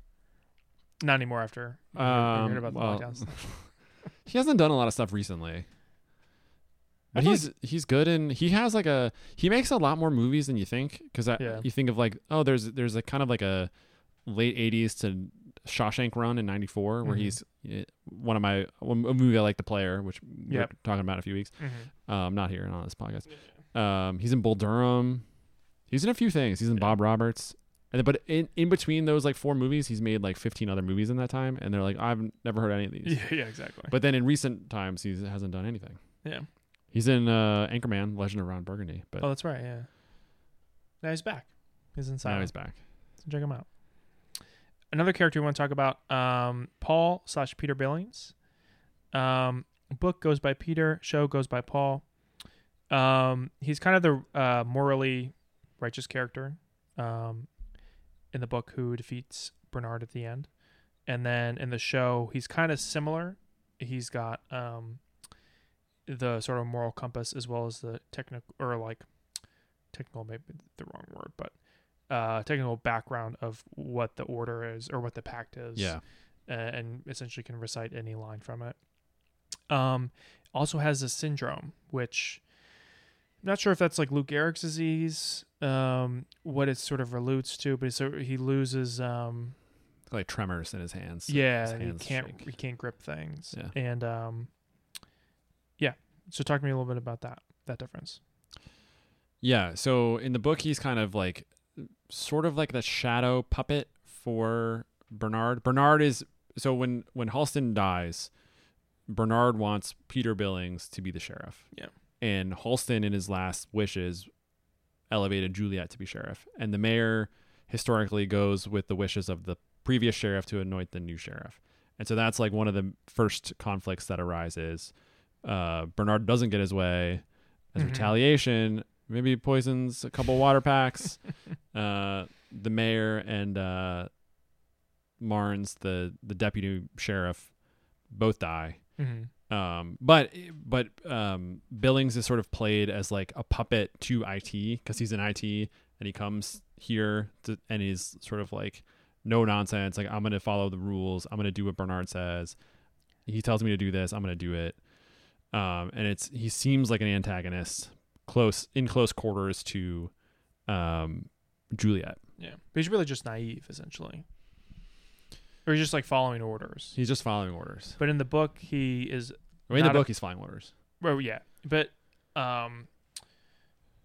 he is a product of IT in the book, but he's a product of judicial in the show. Yeah. Which is a maybe minor difference. I think they just moved a bunch of IT to judicial. Yeah. I think like some of the enforcers became the like raiders of judicial. It's funny how they built that out. Like it's a funny. Like, I wonder why they had to build this whole separate thing. Why couldn't they just have IT? Is it all for the misdirection of like to like not have you assume that IT is the evil? Yeah. Why does IT need like a force, you know? That's a good point. Like, why do they need machine guns like in the book? Yeah. Literally. Yeah. So I think misdirection, and because he's from there and they're the primary antagonist to start with, then you can sort of question his motives. So it's, oh, well, he's from the bad team. Yeah, that's true. So what are you doing here? Yeah. He's the one who makes like the heroic decision in the book to take Bernard down. Yeah. That hasn't happened yet in the show. If it will happen, we don't know. Mm-hmm. The syndrome is interesting to me. I don't really know what's going on there. I assume that's going to be a plot point in the future. Is it just like being underground causes tremors? Is it just like he has a traditional disease that we might recognize up here? I don't know. Yeah, I was kind of thinking like, oh, this is really interesting. This might be like a silo thing, like you just mentioned. Like, is there something, about the silo that maybe causes this in some people, right? Is it like, I don't know, gravity or like whatever? Who the hell knows? But yeah, they haven't really gotten into it. So I think one of the things too is that a lot of these main characters have weaknesses. So his weakness is that, but also like he's actually not allowed to be deputy sheriff with the syndrome. And he was able to hide it for a lot of his career. Juliet saw it, Sims saw it, and now he's granted him an exception. But you can imagine like, I can take that exception away and you can lose your job, and you have a wife and a kid now. Yeah. So there, as in the words of Chris Evans in The Gray Man, like there's something to squeeze. You know what I mean? It's a cost pain. Sims is another character who we haven't really talked about a lot. Yeah. But maybe worth mentioning. He's the head of security for judicial. He is somebody who has a wife and a kid. Yeah. And one of the reasons we joked about him not being the shadow to Bernard is that when things were in jeopardy, he like sent security to get his wife home safely. And it's an action that showed perhaps that he's not, his number one goal is not to protect the silo, it's to protect his own family. Right. And so, if you think about like weaknesses, like having a family, having someone someone could go after. and you care about is a weakness. Yeah. And then Juliet has, you know, her whole past with her father who's still alive, and Right. that sort of Yeah. stuff. Yeah, it's funny we haven't really mentioned Sims too much, but he's another character in the book. He's a very minor character. In the show, he's a major character, and he's probably the antagonist throughout. Yeah. Throughout the story. But essentially, he's a tied to judicial. At the end, it's revealed he's also essentially a pawn of IT, or at least Nardog. Bernard, yeah, Nardog. But yeah, he's an interesting character. It's funny. I haven't really. I knew Common acted. Mm-hmm. I don't know if I've seen him in anything, but I think he kind of fit well. I don't know if his like outbursts and stuff were really for me, but I think he fits that character well. I think. Yeah, a couple of the outbursts I thought were like a little silly, Mhm. and then there was the good one. One I liked with him, I think in Billings, where he has the chair and he's like shaking the chair really angrily. I don't remember that one. I couldn't even point you in the right direction. Yeah. But I remember thinking like, oh, He's got it. That like That's it. That's it right there. And at other times it was kind of like goofy. He's got an interesting screen presence. He's got a weird like face. Yeah, he does. I don't know how He's to got an just I don't interesting know. look. Yeah, he's got that big beard. He's got the shaved head and like very like interesting features, kind of like curvy, Yeah. but like kind of badass. Like I don't know. But I think of Common as someone having a lot of charisma, and he often plays people who are like hard edged. Yeah. And maybe it's just like being an actor is difficult and it's hard to play 3 dimensions. Yeah, I mean, God knows I can't do it, but he's got maybe a typecast yeah. about him. I don't know. It feels like that's a guy who should be like magnetic. Yeah, And because I mean that's throughout his whole like music career, he's kind of been that guy, always like talking to women in a smooth way, yeah, rapping, you know, doing his thing. that's right. Common sense. Common, baby. Common sense. Oh yeah, Lucas Kyle. Okay, so this is our last major difference. So Lucas Kyle in the book and the show, basically guy from IT who comes up to the up top to look at the stars, Mhm. trying to figure out what the hell they are, these lights in the sky, as he describes them. And he starts to form a friendship with Juliet. As she's leaving from work, they kind of run into each other. They talk about stuff, and they sort of, at least more so in the book, form a relationship. And then in the show, less so, but kind of a little bit, have an awkward kiss. And the guy's really awkward. Like the character is really awkward in the show. Well cast, I think. Yeah, well cast. And so let's get into it. Tell me what your thoughts are. So I think he is a product of the judicial. He's a product. Yeah, that's right. He's a product of like the judicial becoming a thing in the Mhm. show. Judicial becomes a thing. You elevate the head of judicial to basically run behind Bernard. Mm-hmm. And all of a sudden, Lucas, whose role in the book is to become Bernard's shadow, Mm-hmm. after a certain point, in kind of an interesting way, kind of gets like plucked from obscurity to do that, Mhm. much like Jules gets plucked to become sheriff. He doesn't have that. Yeah. So he's just a sort of like rabble rouser in a Yeah. way. Mm-hmm. He's just sort of tertially around Jules, and because Jules is a nuclear figure, anyone she sort of goes near becomes a threat, becomes a person that's, you know, possibly jailable or what, like cleanable or whatever. So in some senses, like he has less to do. In other senses, I think he's just getting started. I don't know Maybe. the path for his character because it seems to be closed off, with Sims taking the role of Bernard Shadow. But it's almost one of those things where it's like there are now too many characters for Lucas to become the character he was. Yeah. There's no reason for him to be important. And so therefore he's going to be important in a different way. Yeah, I feel Or like important in the way he was, so he's important in a different way. Yeah, I feel like in the second season he'll have to sort of. So at the end of the first season, he kind of gets the shit end of the stick. So Jules kind of uses him to find out what's on the hard drive, or to hide it, right? she asks him how she can access it, and he's like, plug it into a computer, and then she goes to find like a computer nerd, the like ginger guy. Well, yeah. Initially, she goes to. Yes. I keep saying Common now. What's his character? Sim's name. Yep, Sim's character. His apartment, and uses his computer, but then eventually leaves to go to somebody else from IT. So he kind of gets a shit end of the stick because he gets essentially charged for essentially abating Jules and her escape and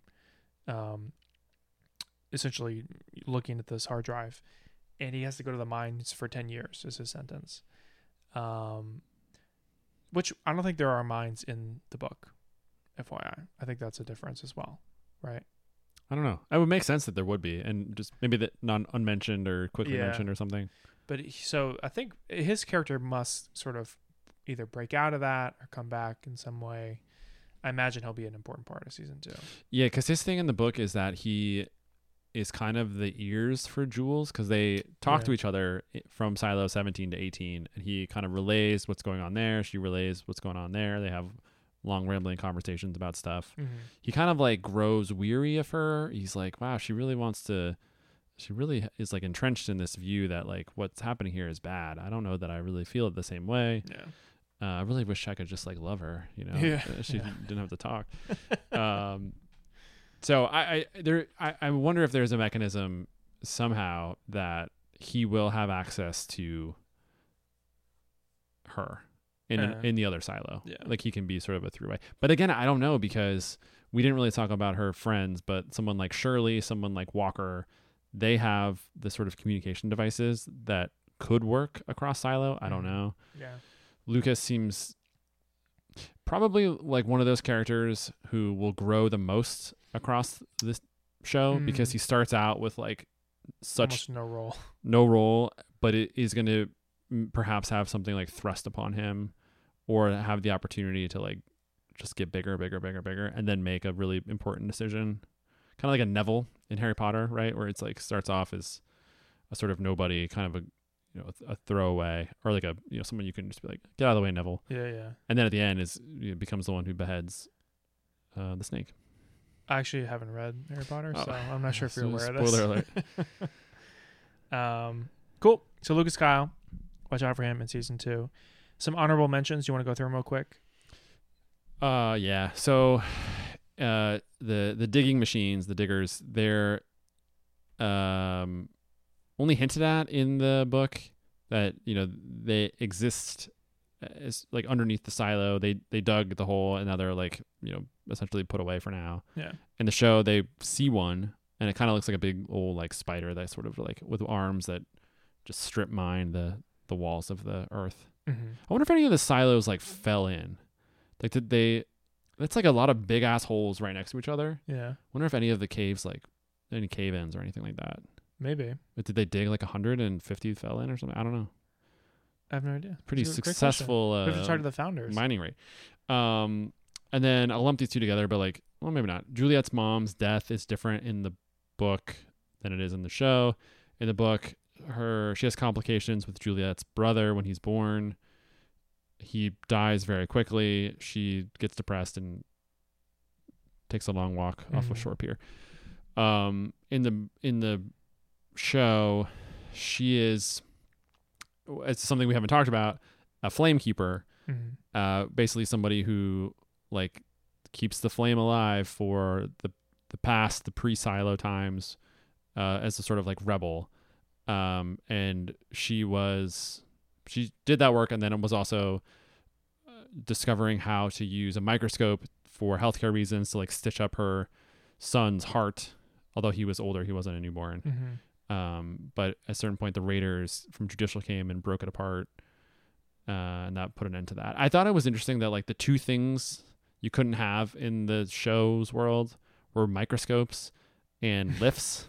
Did you hear this? Like elevators. Oh yeah. Because I made a joke earlier that I was like, I can't wait for there to be like no stairs. It's just like, why can't there just be like elevators to get from 1 to 140? Like let's go faster. But one of the things that they say specifically that you can't have, the two things they say specifically you can't have are microscopes and lifts. It's like, why can't you have elevators? I'm interested. Yeah, I don't know. Maybe they're just like Maybe to make rebellions less. oh, easy. Yeah, Yeah. you have to work your way to the top. Yeah. Essentially. Yeah.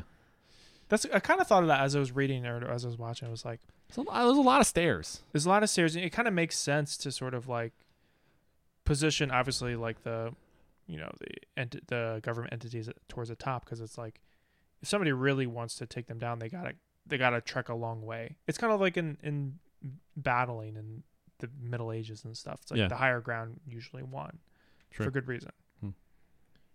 And it's warmer near the surface. It's not as cold, probably. Which doesn't make sense, right? Because you're closer to the core in the bottom. Well, maybe if you get further and further, but there's got to be a place like in the middle-ish where it's just the coldest place ever. So Not listening. Juliet's mom's death. We mentioned the Flame Keepers. These are basically just like it's a thing that's been created to sort of brand rebel-like people. Mm-hmm. And then her dad, Juliet's dad, is the last thing. They're estranged because of how he reacted after her mom's death in the book. Same thing here in the show, but he is much more of a presence in the show and gets tied into the whole like birth subplot that is around. He was one of the people who was taking out fake birth control devices from women's arms and pretending that like, oh, you can have a baby now. But really wasn't taking out the birth control, as Allison found out in episode 1 or 2. Yeah. So he I guess is a cog in the machine, and it's something for Juliet to react to. He's not a flame keeper. He's Not a not flame keeper. He's not a questioner of power. He's a sheep. He's a sheep. That's right. There you go. Think for yourself. And I think that's all of it. I think that's There's Silo. there's probably some we missed, but There's probably more. Should we reclassify this as like reimagined? Or do you think Loose is still good? I think Loose is still good. I think Loose is still good. I mean, it still follows the same trajectory from the book. Just like they dug deeper into the earth and found more and pulled it to the surface. Chef's kiss. There you go. Eric, was the adaptation successful? I would say yes. I think. Well, you know what? I'm gonna say grade incomplete because, as someone who's only read the first book, I feel like I've got the first half of the book in the show, and I am ready. I like. We need to land the plane. Right. Like, did I have a good flight last week? Yes, because I took off and I landed. We haven't landed yet, so I almost want to like withhold. Okay. Until we get season there. 2. Yeah, but I do feel like we're in a good. We've reached our cruising altitude, and we're all safe. happy. We're all safe. Yeah, We're cruising. Okay. except for the one person who opened the hatch. Yeah. They're outside now. But anyway, everyone else is doing good. I agree. I think it was successful. I will say because although the tone is relatively is different in the sense of like mystery versus not mystery. I think the spirit of the show is the same spirit of the book, and it tells the same story with the bare bones, and it kind of gets the job done. And it's a great show. I mean, it's not a failure of a show. So I would say the adaptation was successful. And did we like it? Did we like watching it? I did. My wife even watched part of them with me. She didn't watch all 9 episodes like I did yesterday, but she watched a couple of them and was kind of into it. And I was like, damn, we should have spread this out. It would have been a good show. I think it does a good job of creating mysteries and creating questions of the world writ large that aren't easily answered just yet. And so I think it's almost too bad that this show is on Apple. And I feel like that for everything that's on Apple, because like those shows just don't get noted by anybody. What do you mean? Like the critics watch it, right? Yeah, but that's the critics. What do you mean, like people and like real people? Oh, in the world. Yeah, they don't matter. Like everyone's talking about Succession. No one's talking about Silo. I thought Silo was pretty good. Well, Succession didn't really get going until like season 2 or 3, probably. Like people didn't really start talking about it. It takes a while. It's funny. Like I was thinking about this earlier today. Like movies, people talk about them right as they come out. Yeah. And like TV shows, it takes them a while to kind of get going. It's almost funny. like season 2 it starts. Yeah. Yeah, like literally like Succession. Nobody was talking about Succession season 1 or probably season 2 as well. I didn't start hearing people talk about it until season 3. And that's when I picked it up. I was like, okay, I'll check this out. I still need to watch season 4 by the way, but I've not watched it. But like Game of Thrones, same thing. Nobody picked that up until like season 3 or 4. Because once things start happening, it's funny. Like TV shows just take longer to catch on. Well, there's too many of them. That's probably part of the problem. But the internet does love to rally around one show. Yeah, like people don't quite do that, but like the internet loves to do that. The internet's like, we have to talk about Succession. They have to make memes of it. Yeah, for sure. Yeah, maybe. I mean, if this show has a great season 2, people will probably start talking about it.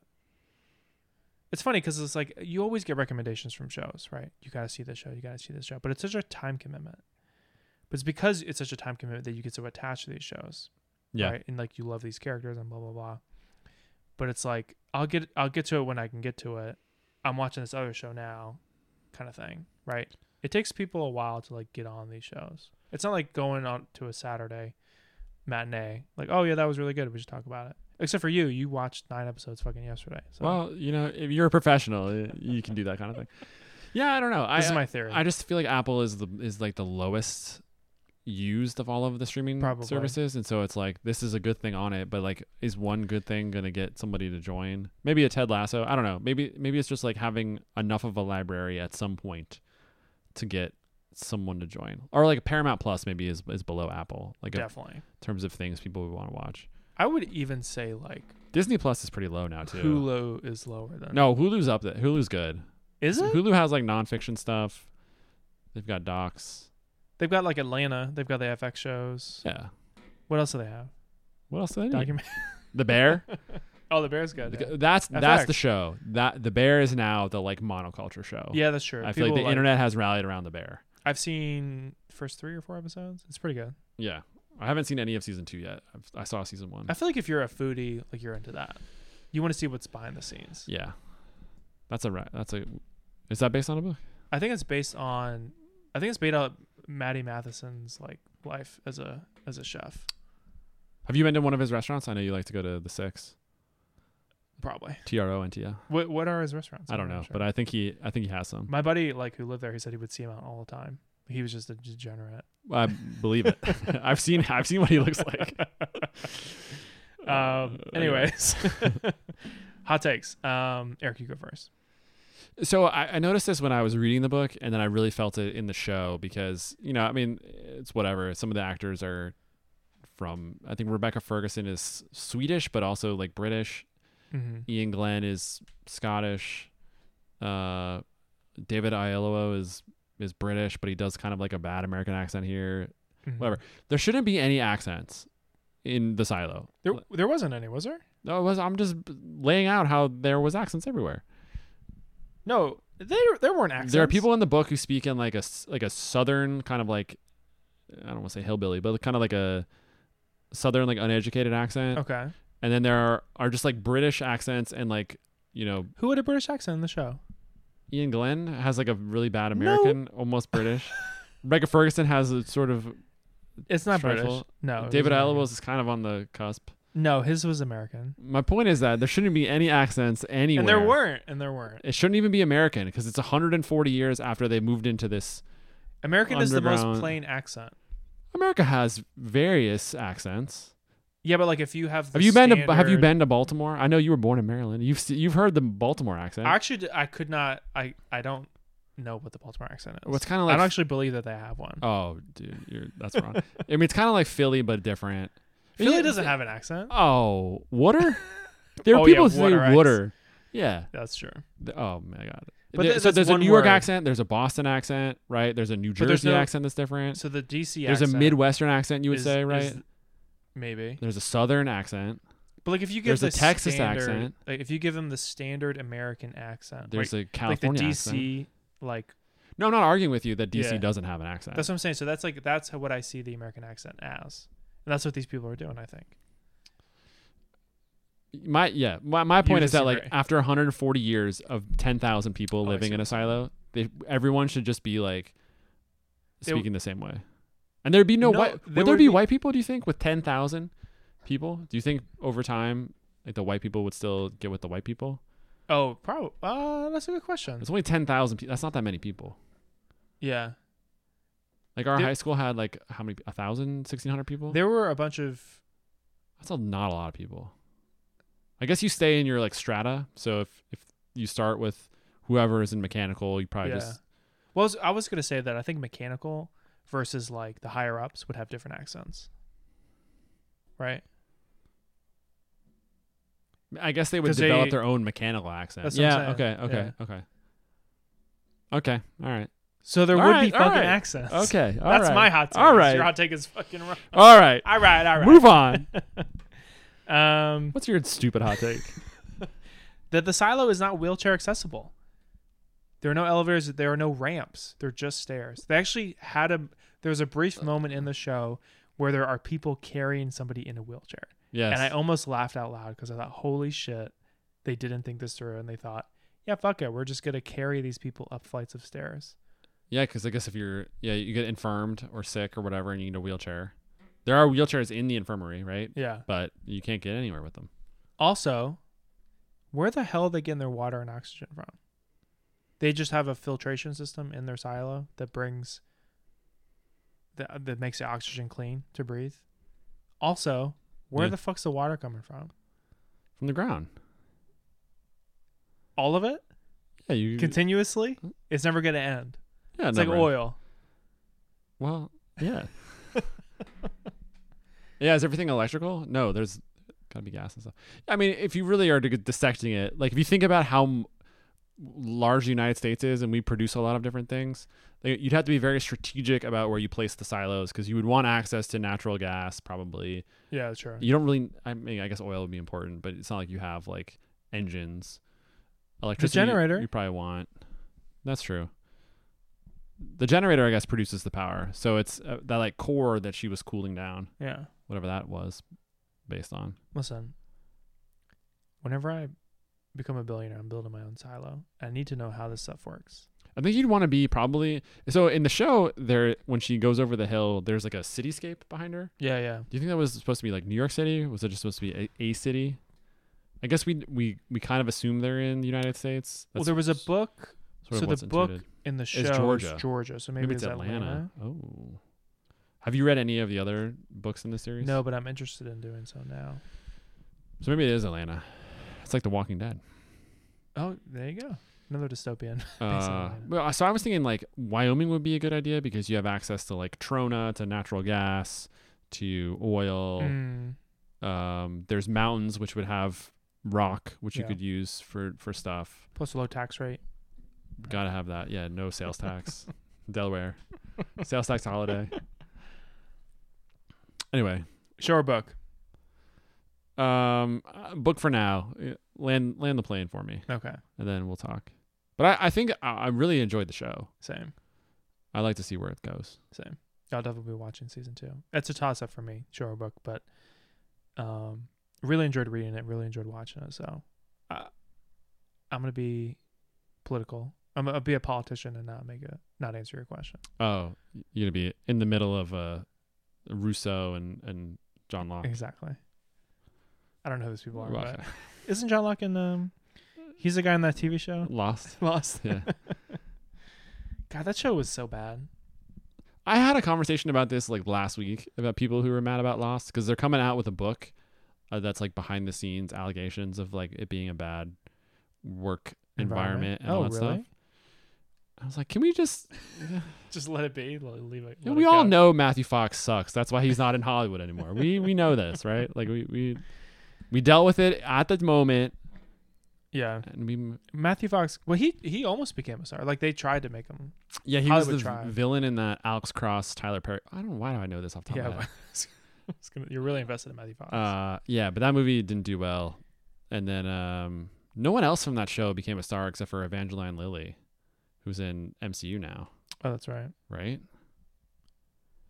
For what show? Oh yeah, he lost. I was like, what? Yeah. Yeah, John Locke didn't do anything. Yeah. I think that's it. Important show for me because, the finale came out freshman year of college.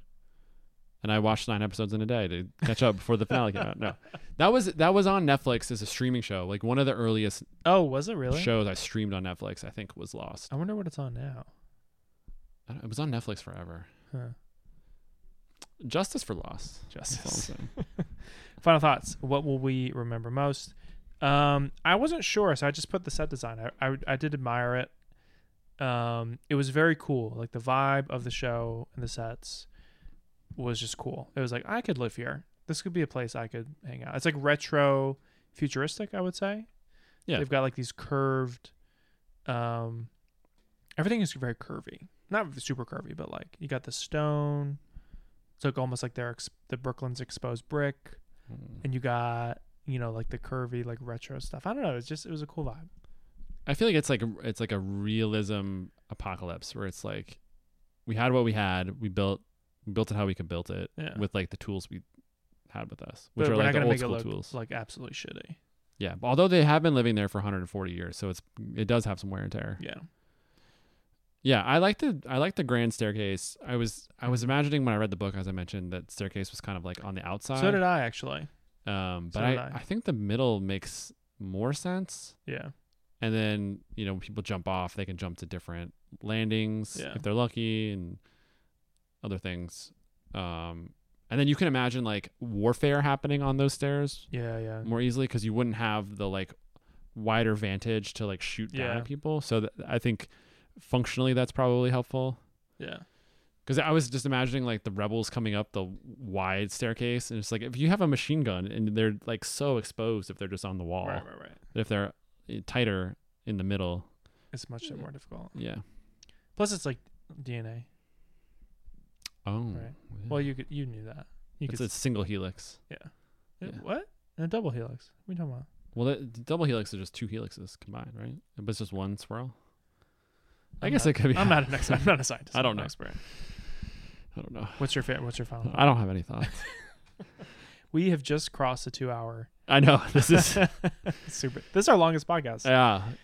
Well, we did watch 10 hours worth of content. So What do I have to say? What do I like? it's all right. At this point, people have probably turned it off Yeah. anyway, so it doesn't really matter what we say. You know what? I'm gonna recommend Common the rapper. That's what I'm. You should recommend Lost. Yeah, I'm gonna recommend Lost. If you haven't seen Lost, What's your favorite Common song? Name 3 fucking songs. I mean they're all so good, I don't know. I'm inspired to listen to a Common album because I know he has a famous album. I think it's called B, or he's got one before that. That's like, I think is best. Yeah.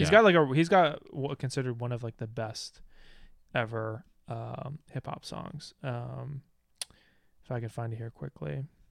He's an Oscar winner, I believe. Yeah, I think he wrote a song for that Selma movie. Oh yeah, that's right. with John Legend, That is starring absolutely David right. Oyelowo. That's right. 6 Degrees of Kevin Bacon is Invocation, maybe. I can't remember. Resurrection. I'll send it to you. We'll post it on the socials. Probably not. I'm gonna buy it and take a picture of it. No, I thought it was called something else. Yeah, I can't remember. Like Water for Chocolate is the name of the album Oh, is it? Okay. in 2000. I think that was the big one. That sounds right.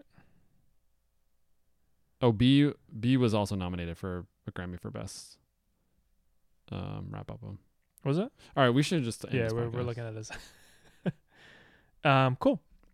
So, thank you for listening if you made it this far. Check out our most recent episode on Daisy Jones and the Six. And keep an eye out for our next 2 episodes. We're going to take about a month or so off. We gave you enough content. Gave you 2 hours of content. Enjoy it while it lasts. So the episode in September is going to be on Poor Things. So we're going to start our Oscar bait season here in September. So Poor Things, which is going to be a Yorgos Lanthimos movie, and the book is written by Alistair Gray. So check those out and get them at your library or wherever you find your books if you want to read along. And then in October, we're going to be doing Killers of the Flower Moon, which is the Martin Scorsese joint with Leonardo DiCaprio. That book is written by David Gran. And yeah, so read that as well if you're interested and following along. Thank you so much for listening.